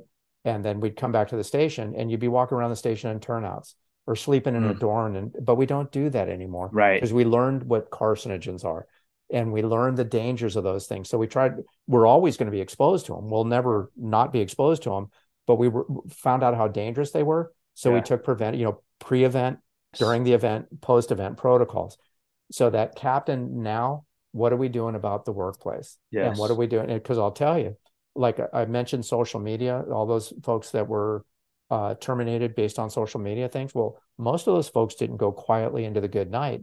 And many things I'm reading about the lawsuits, wrongful termination, what they're bringing up Hmm. is they're saying, Chief, how are you firing me for saying this on social media? I said exactly the same thing at the kitchen table in a fire station in front of an officer without consequences. Mm.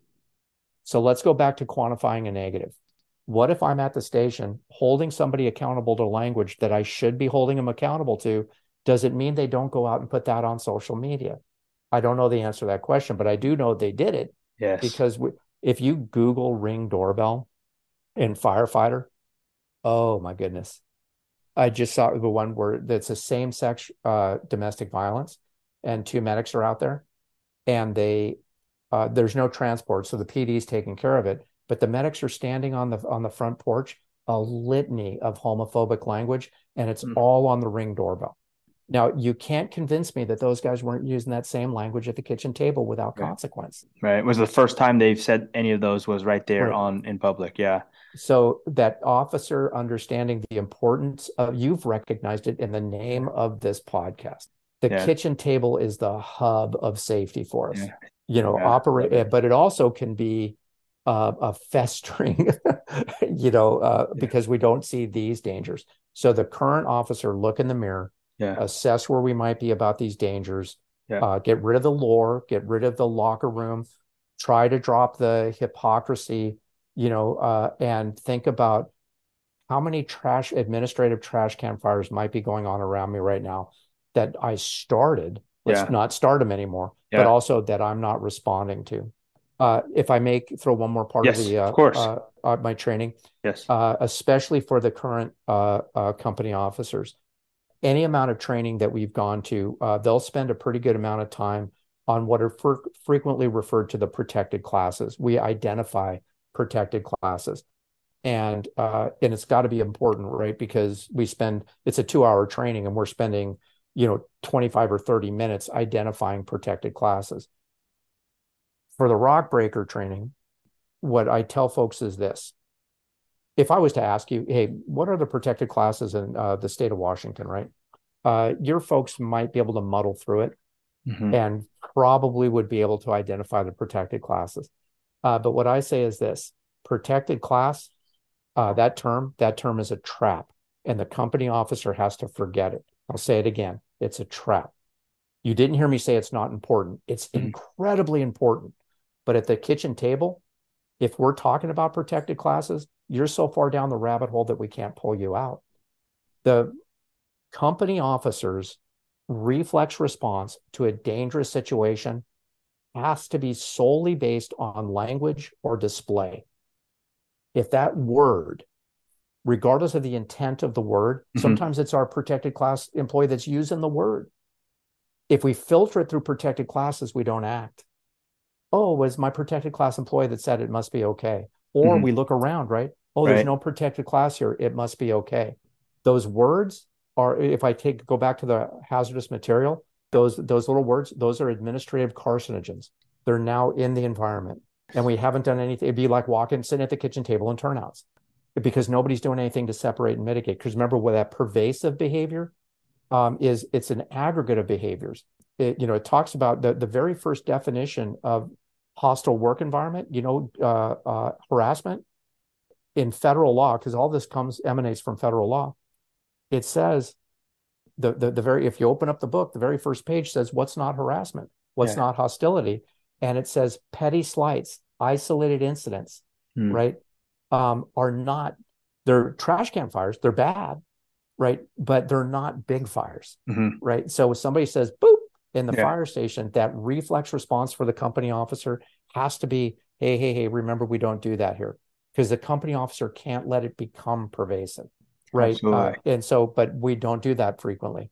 And also the company officer has to be able to promote and encourage and empower everybody in their environment to look at them, at the company officer, and say, do you even know what you said right there, Cap? Type of a Absolutely. thing. Yeah. That's the safest, right? Operational unit is Yeah. when it's a tactical team, athletic team. Yep. And this as an officer, no one in the fire station will say a word unless the officer gives them the okay to do it. Yes. Right. It's So it's that's that conversation. If I'm an officer right now, say, hey, listen, guys, some knucklehead from California, some rock breaker came up here and scared the hell out of me, but we can do a better job at this. yes. I'm going to call you out, and I know you're going to look at me saying, with the nonsense that comes out of your mouth, but I'm going to call you out. But guys, it's okay for you to call me out. You Sounds like know, a day one conversation and you bet. expectations. It's You I'll okay to call do that. And I if you're call not you. okay, there's other buses, and Yeah. I firmly believe this, Berlin, that I believe that well over 90% of everybody that's working in fire departments, career or volunteer, are fantastic people. Push come to shove, are doing exactly the right thing almost all the time. We have a couple of Gumbies, kind of waving in the wind, and given, whatever might be stimulation, they're just as likely to make a bad decision as a good decision. And then we have snipers in every agency. The trouble, cultural change right now, is the snipers control the narrative because the snipers control the kitchen table.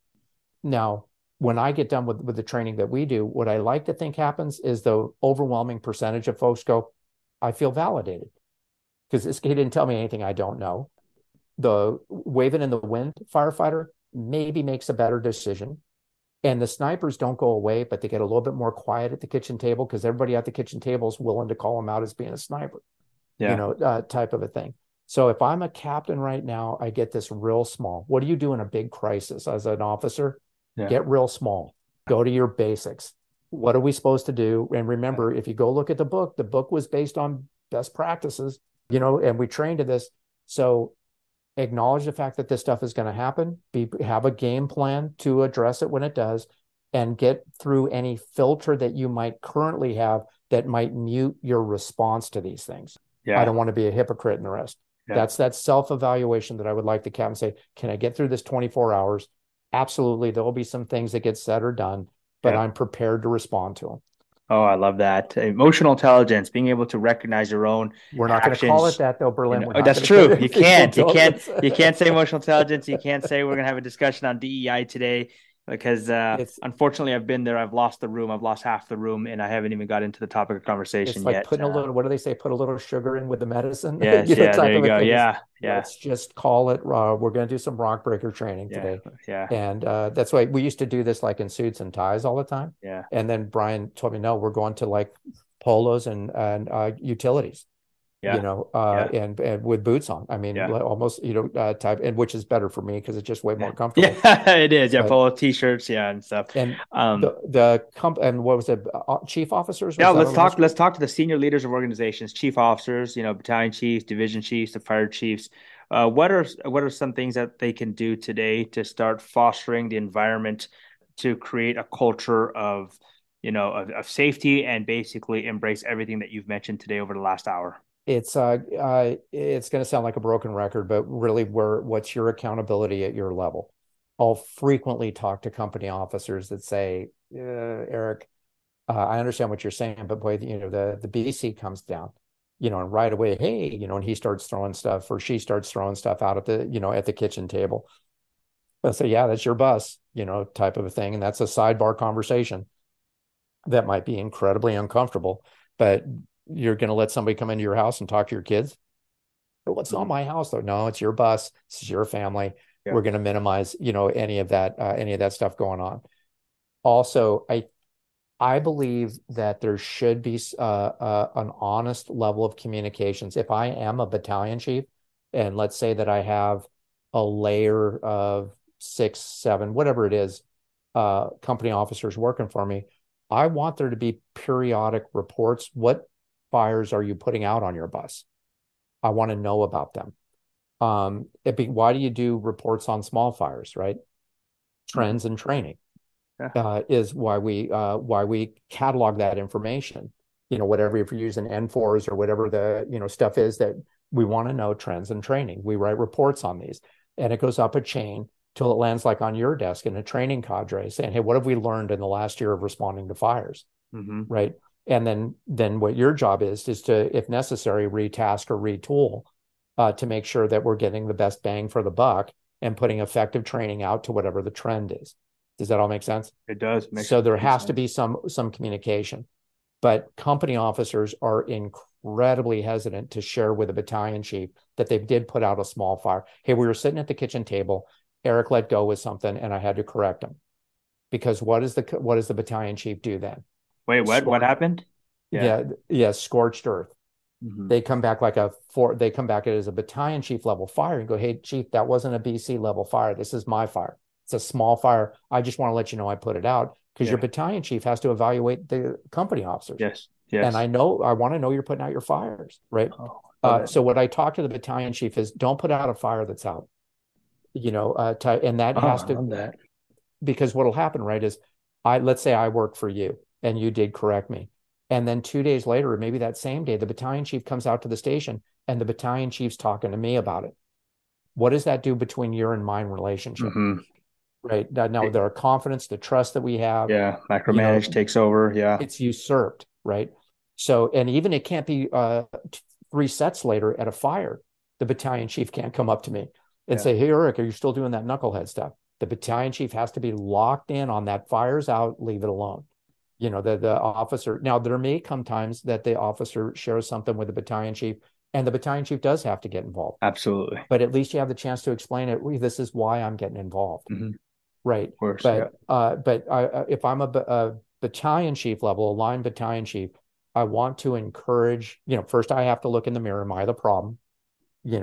Get out that hypocrisy free card. As you talk about generational cultural paradigm shift, I think what's starting to happen is many of the quote unquote old school leadership who have been in the way of change are now retiring, Mm-hmm. right?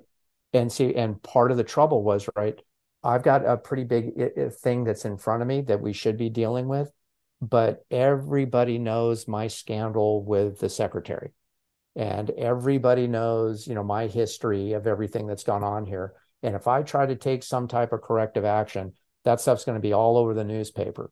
Well, because that was how those guys were all brought up. My generation was brought up that way, right? Well, that Mm-hmm. group is leaving, and now it's being replaced by. They still have their shenanigans. This is still a group of shenanigans, but it's a little bit less, maybe. Yeah. And then eventually, right, the thought is going to be there'll be a lot less of shenanigans at the top of the organization, Mm-hmm. which might free them up. Agreed. Yeah. Go all the way back to that brand new firefighter that we were talking about. That's the person that eventually, when they get to be the chief, not that all this goes away, but it'll be a little bit more of a streamlined Yes. process Process. Yeah. of personal accountability, Yeah. because there's no, behind the scenes, there's no hypocrisy. Yeah. There's much less hypocrisy clouding this Agreed. vision. And Yeah. I then love for it. the fire chiefs is, what is a fire chief's job operationally? And that's strategic planning. Mm-hmm. What's our budget for all this? Yeah. What are we doing? What's it costing us? Do that strategic planning process when it comes to whatever, what's your risk? What is your uh, code of conduct risk assessment? Mm-hmm. What are the most common things that are going on? What are our policies related to those things? What's the status of our policy related to those things? What's the training that we have related to those things? And for whatever matrix that we come up with, what's our accountability Yeah. related to those things? Yeah. In my view, almost all of that strategic plan, that planning process has to be at the company officer level, because Yeah. you're the traffic cop. You're the best one to actually assess where does application meet, and you're the ones that the officer should be saying, Chief, we don't have enough. Our written expectations are not up to speed. We're definitely not being trained to this expectation, right? But it would be a strategic planning process put in place by the executive level of the Mm-hmm. agency. I see it. I see it in the near future, and I'll talk about it here in just a second. So thank you for that. This piece here, Eric, is my favorite piece of the episode. Is You may have heard of it.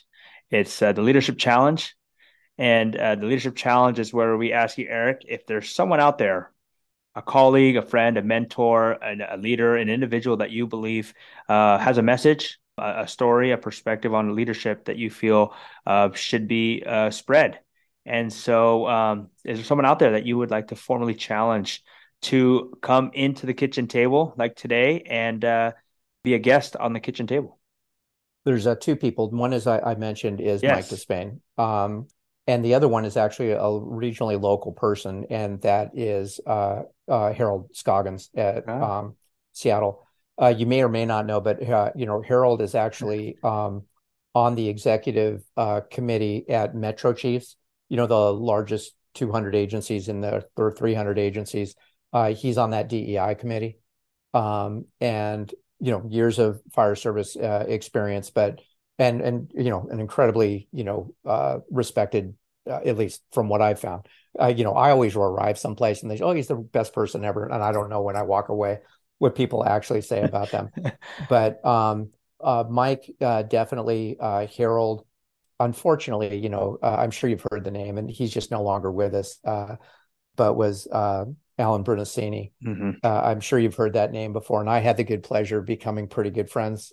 Not like we would hang out or anything, but he saw one of our presentations, and we spent a dinner together. And then he started regularly sending me notes. He would, and our paths would cross at larger conferences like FRI and stuff, and just a joy. But I think, he summed that up, right? The whole thing was, hey, be Yeah. nice.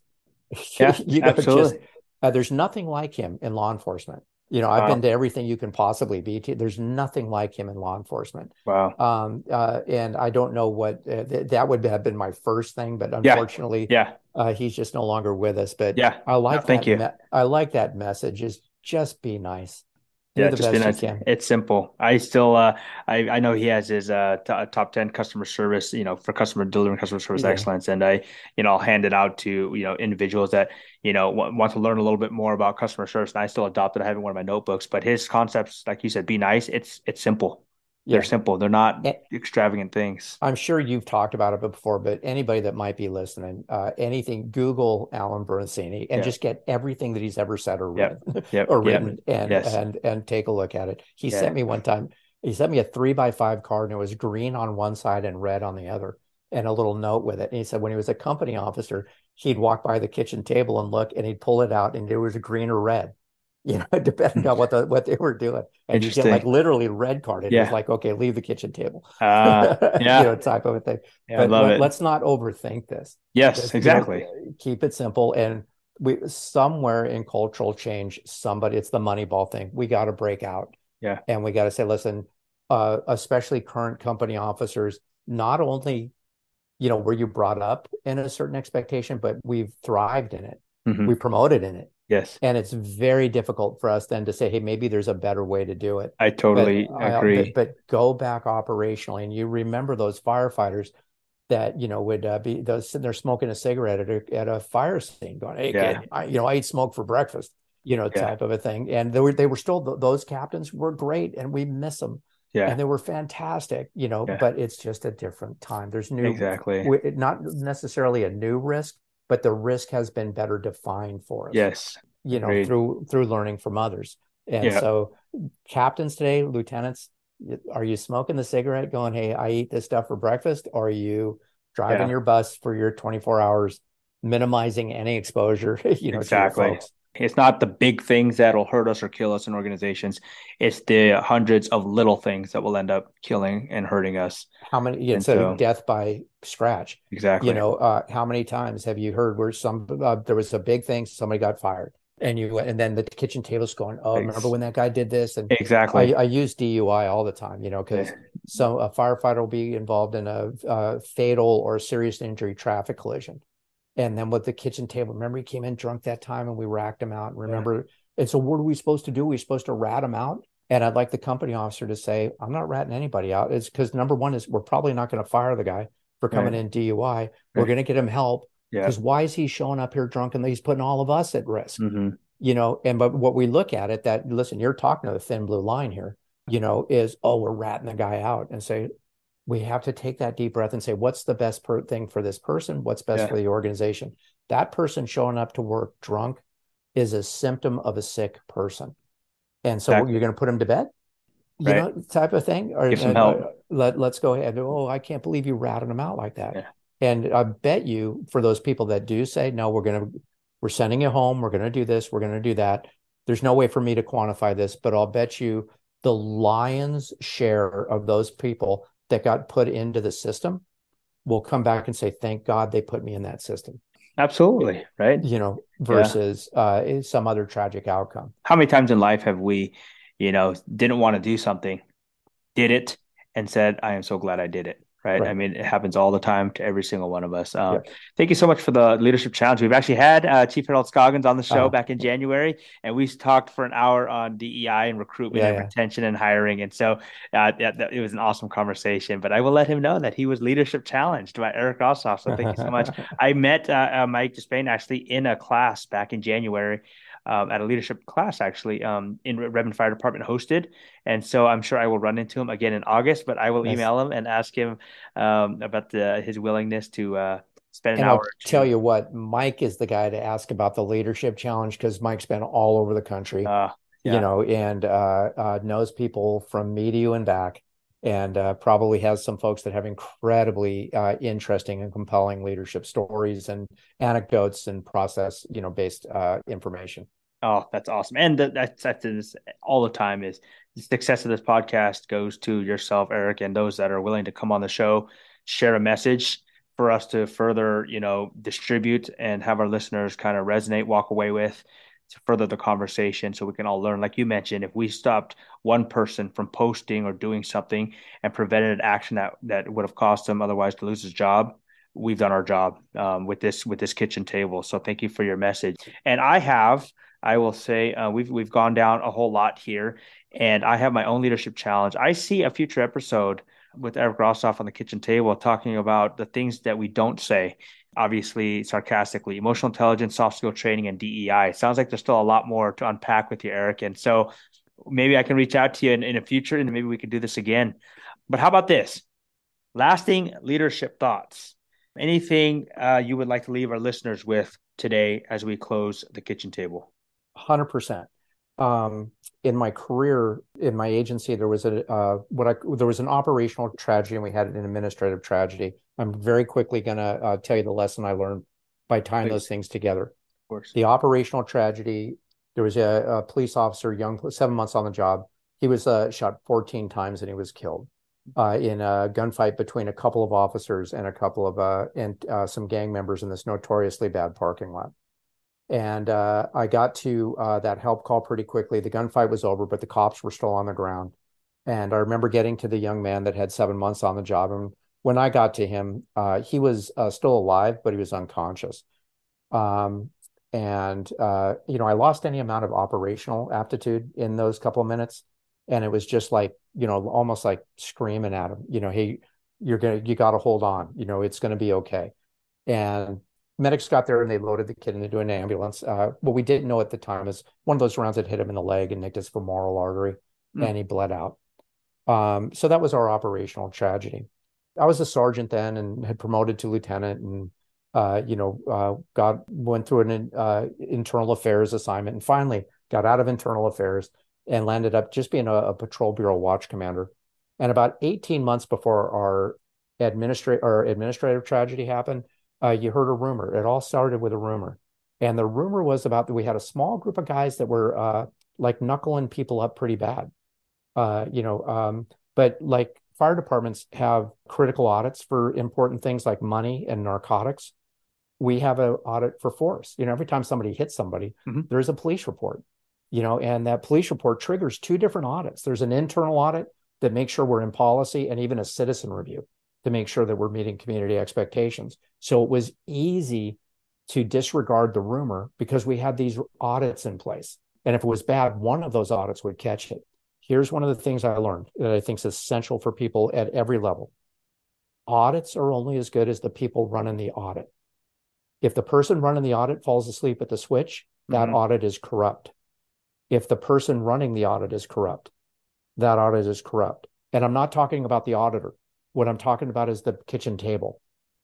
Don't involve yourself in behavior and say, well, if this was bad, the audit would kick it out, hoping that, I know the policy says we shouldn't be doing it this way, but the, telestaff or whatever our PACE thing doesn't kick it out. So it must be okay.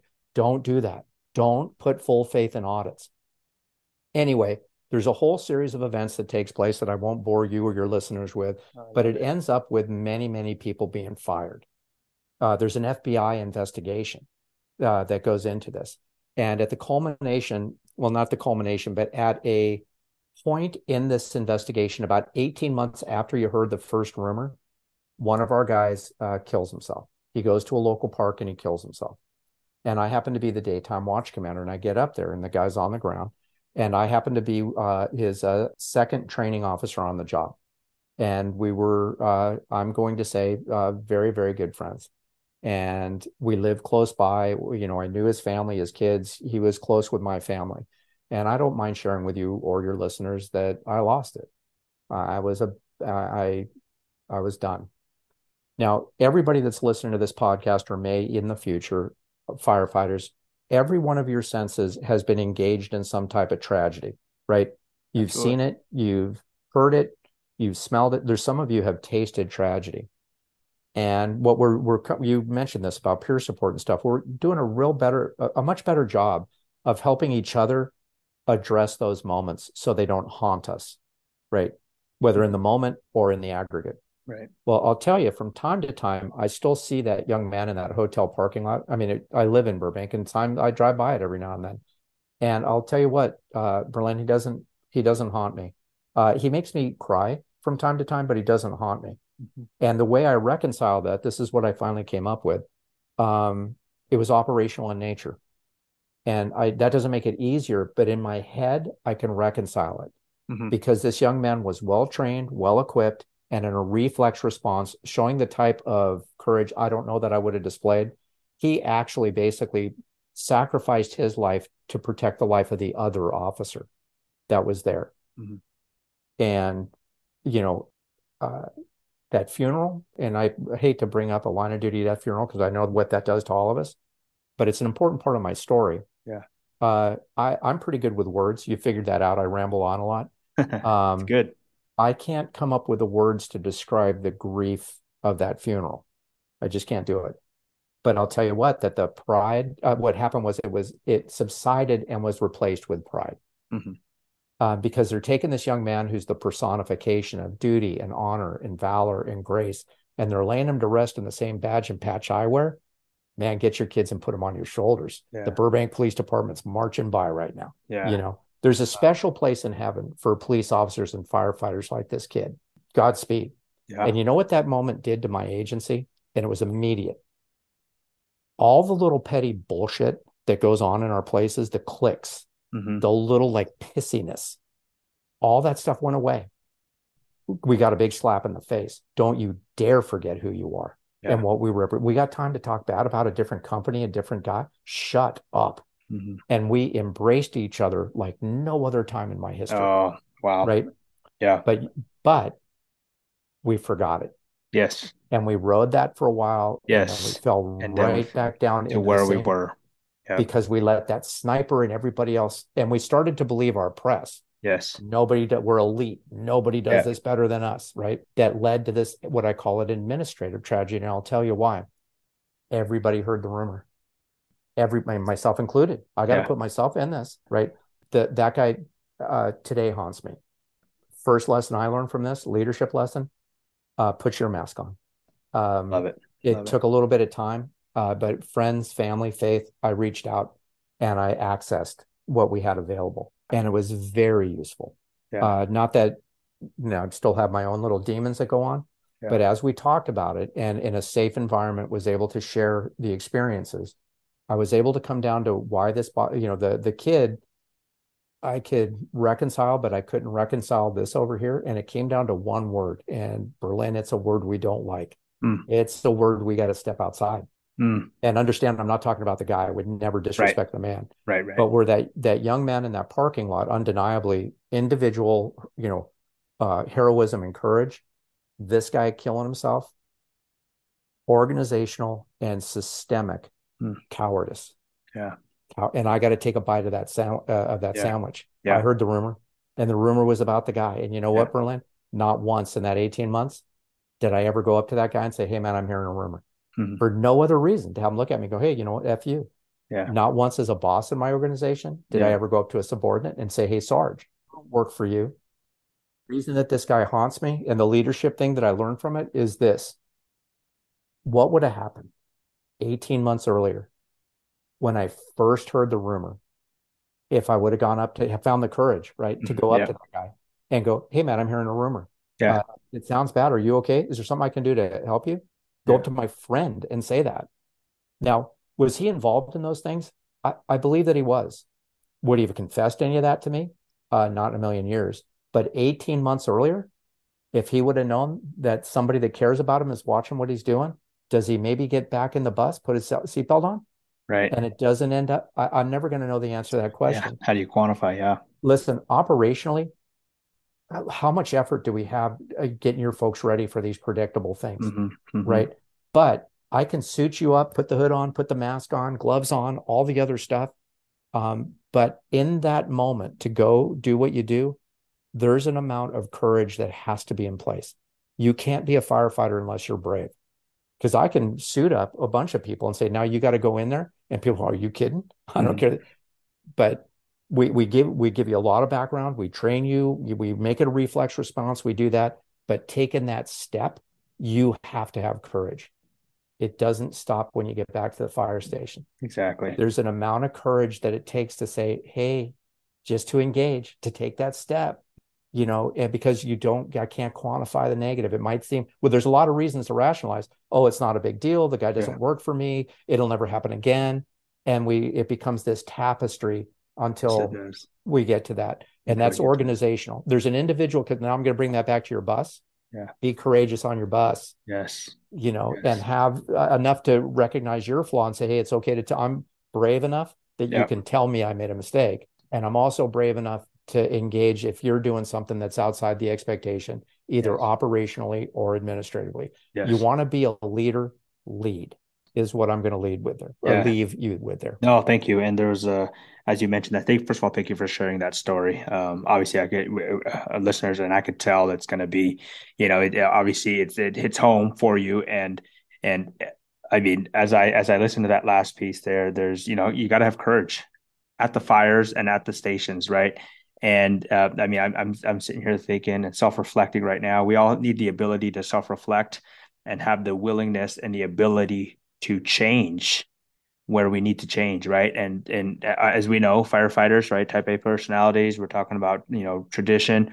The only thing consistent in the fire service, and I'm sure the law enforcement is somewhat the same, is the only consistent is change. And what do firefighters and officers hate the most? Change.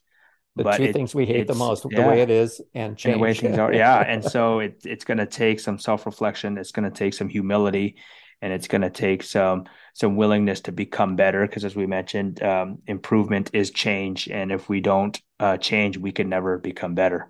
There's a courage aspect that comes into all sides of our job. And Yeah. people, listen, Berlin, I didn't get it at first.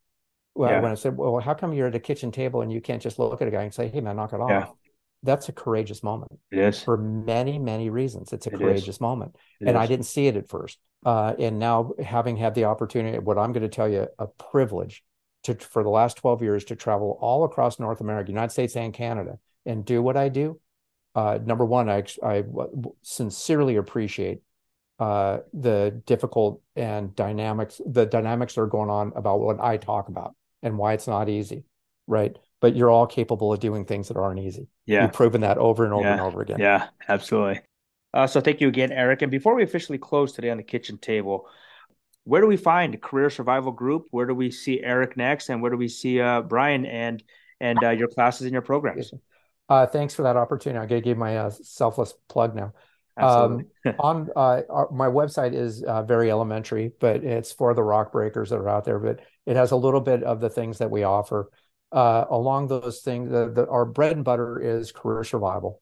And Brian and I will be up at Redmond Fire Department up in your neck of the woods, I'm sorry, 7th, 8th, 9th, and 10th. There it is. Monday through Thursday. Yep. Yeah, and I'm sure if you were to reach out to Chief Despain up there, if anybody was interested in auditing that class, depending on how much room they have available, they Yep. would try to accommodate that.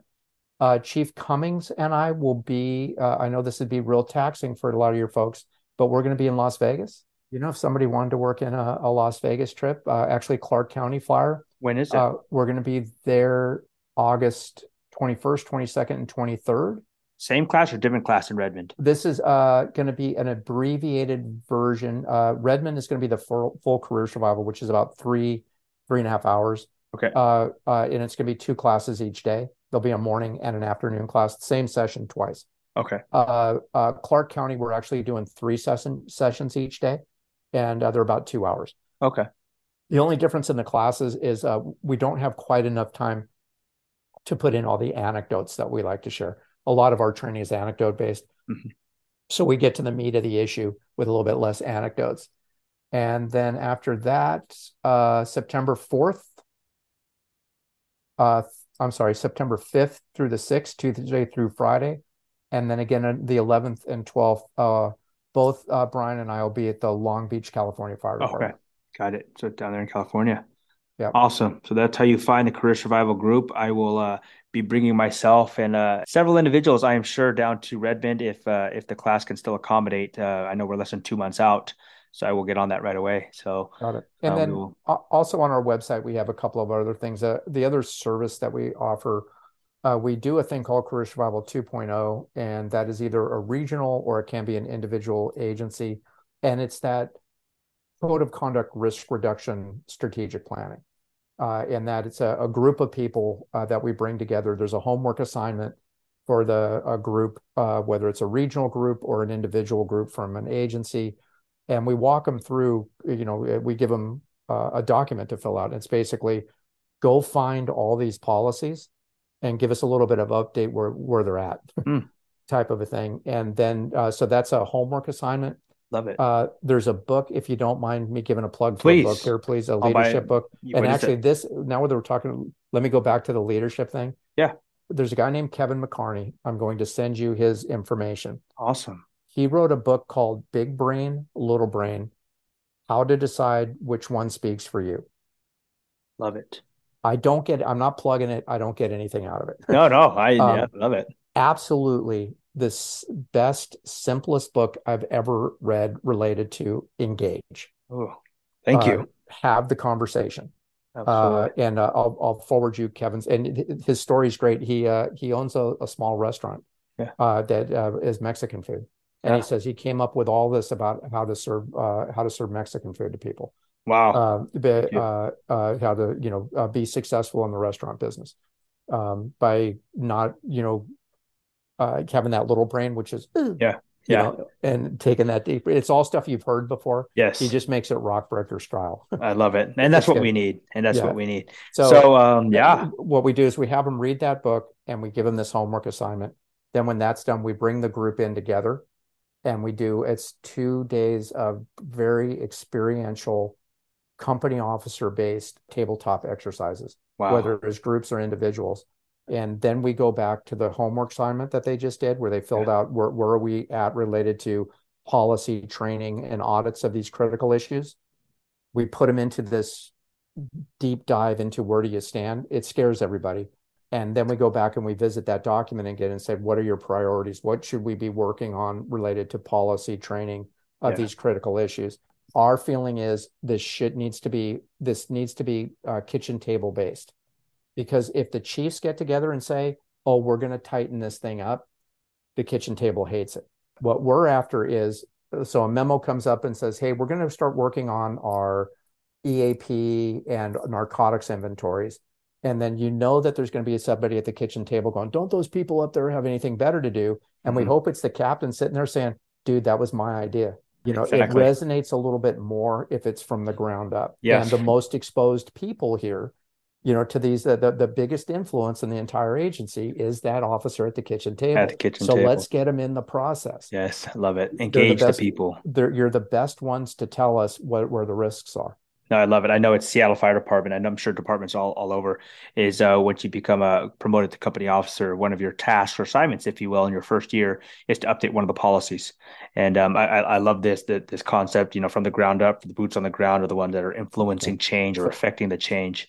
all of It's that's on awesome. you can see a little bits and pieces of that on our Yeah. website. No, I love that. So thank you. And I also just want to personally thank you, Eric, for first of all taking the time today, but also to thank you and Brian for what it is that you do. I've heard from multiple individuals. A colleague of mine that reached out to me, she went to your class in February, said amazing 3 hours. Like the battalion chief signed up her crew. They sent an on-duty crew. She said amazing 3 hours. I was reading the reviews on your website. I think it's Battalion Chief Jim Reed out of King County Fire District 2, which is just around the corner here. 33 years on the job, said by far the best class he's ever taken.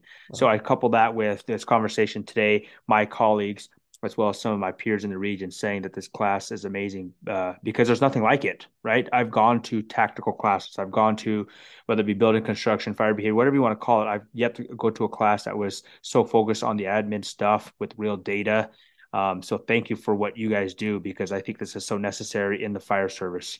I Uh, appreciate that. It's so I got to tell you, blessed to have fallen into this as a retirement gig, and truly nobody has it better than me. It's and and I think moving forward, I'll tell you, I what cultural change can be difficult, and there's no doubt about it. But I'll also tell you this: there is no other group of folks that maybe can accomplish it more efficiently than firefighters. I agree. Because at the end of the day, who do we hire? Exactly. Problem It's, solvers. I think when we put risk in front, we are risk averse Yes. folks, and so once we start to couple that, I understand the risk because it wasn't as the same stuff was going on. It just wasn't as risky. But now we've defined the risk, put that with, we have risk averse folks. We have wonderful people that we hire that are steeped in integrity, character, ready to go type of a thing. I think this transition, once we get over that first, we get through the door. Yep.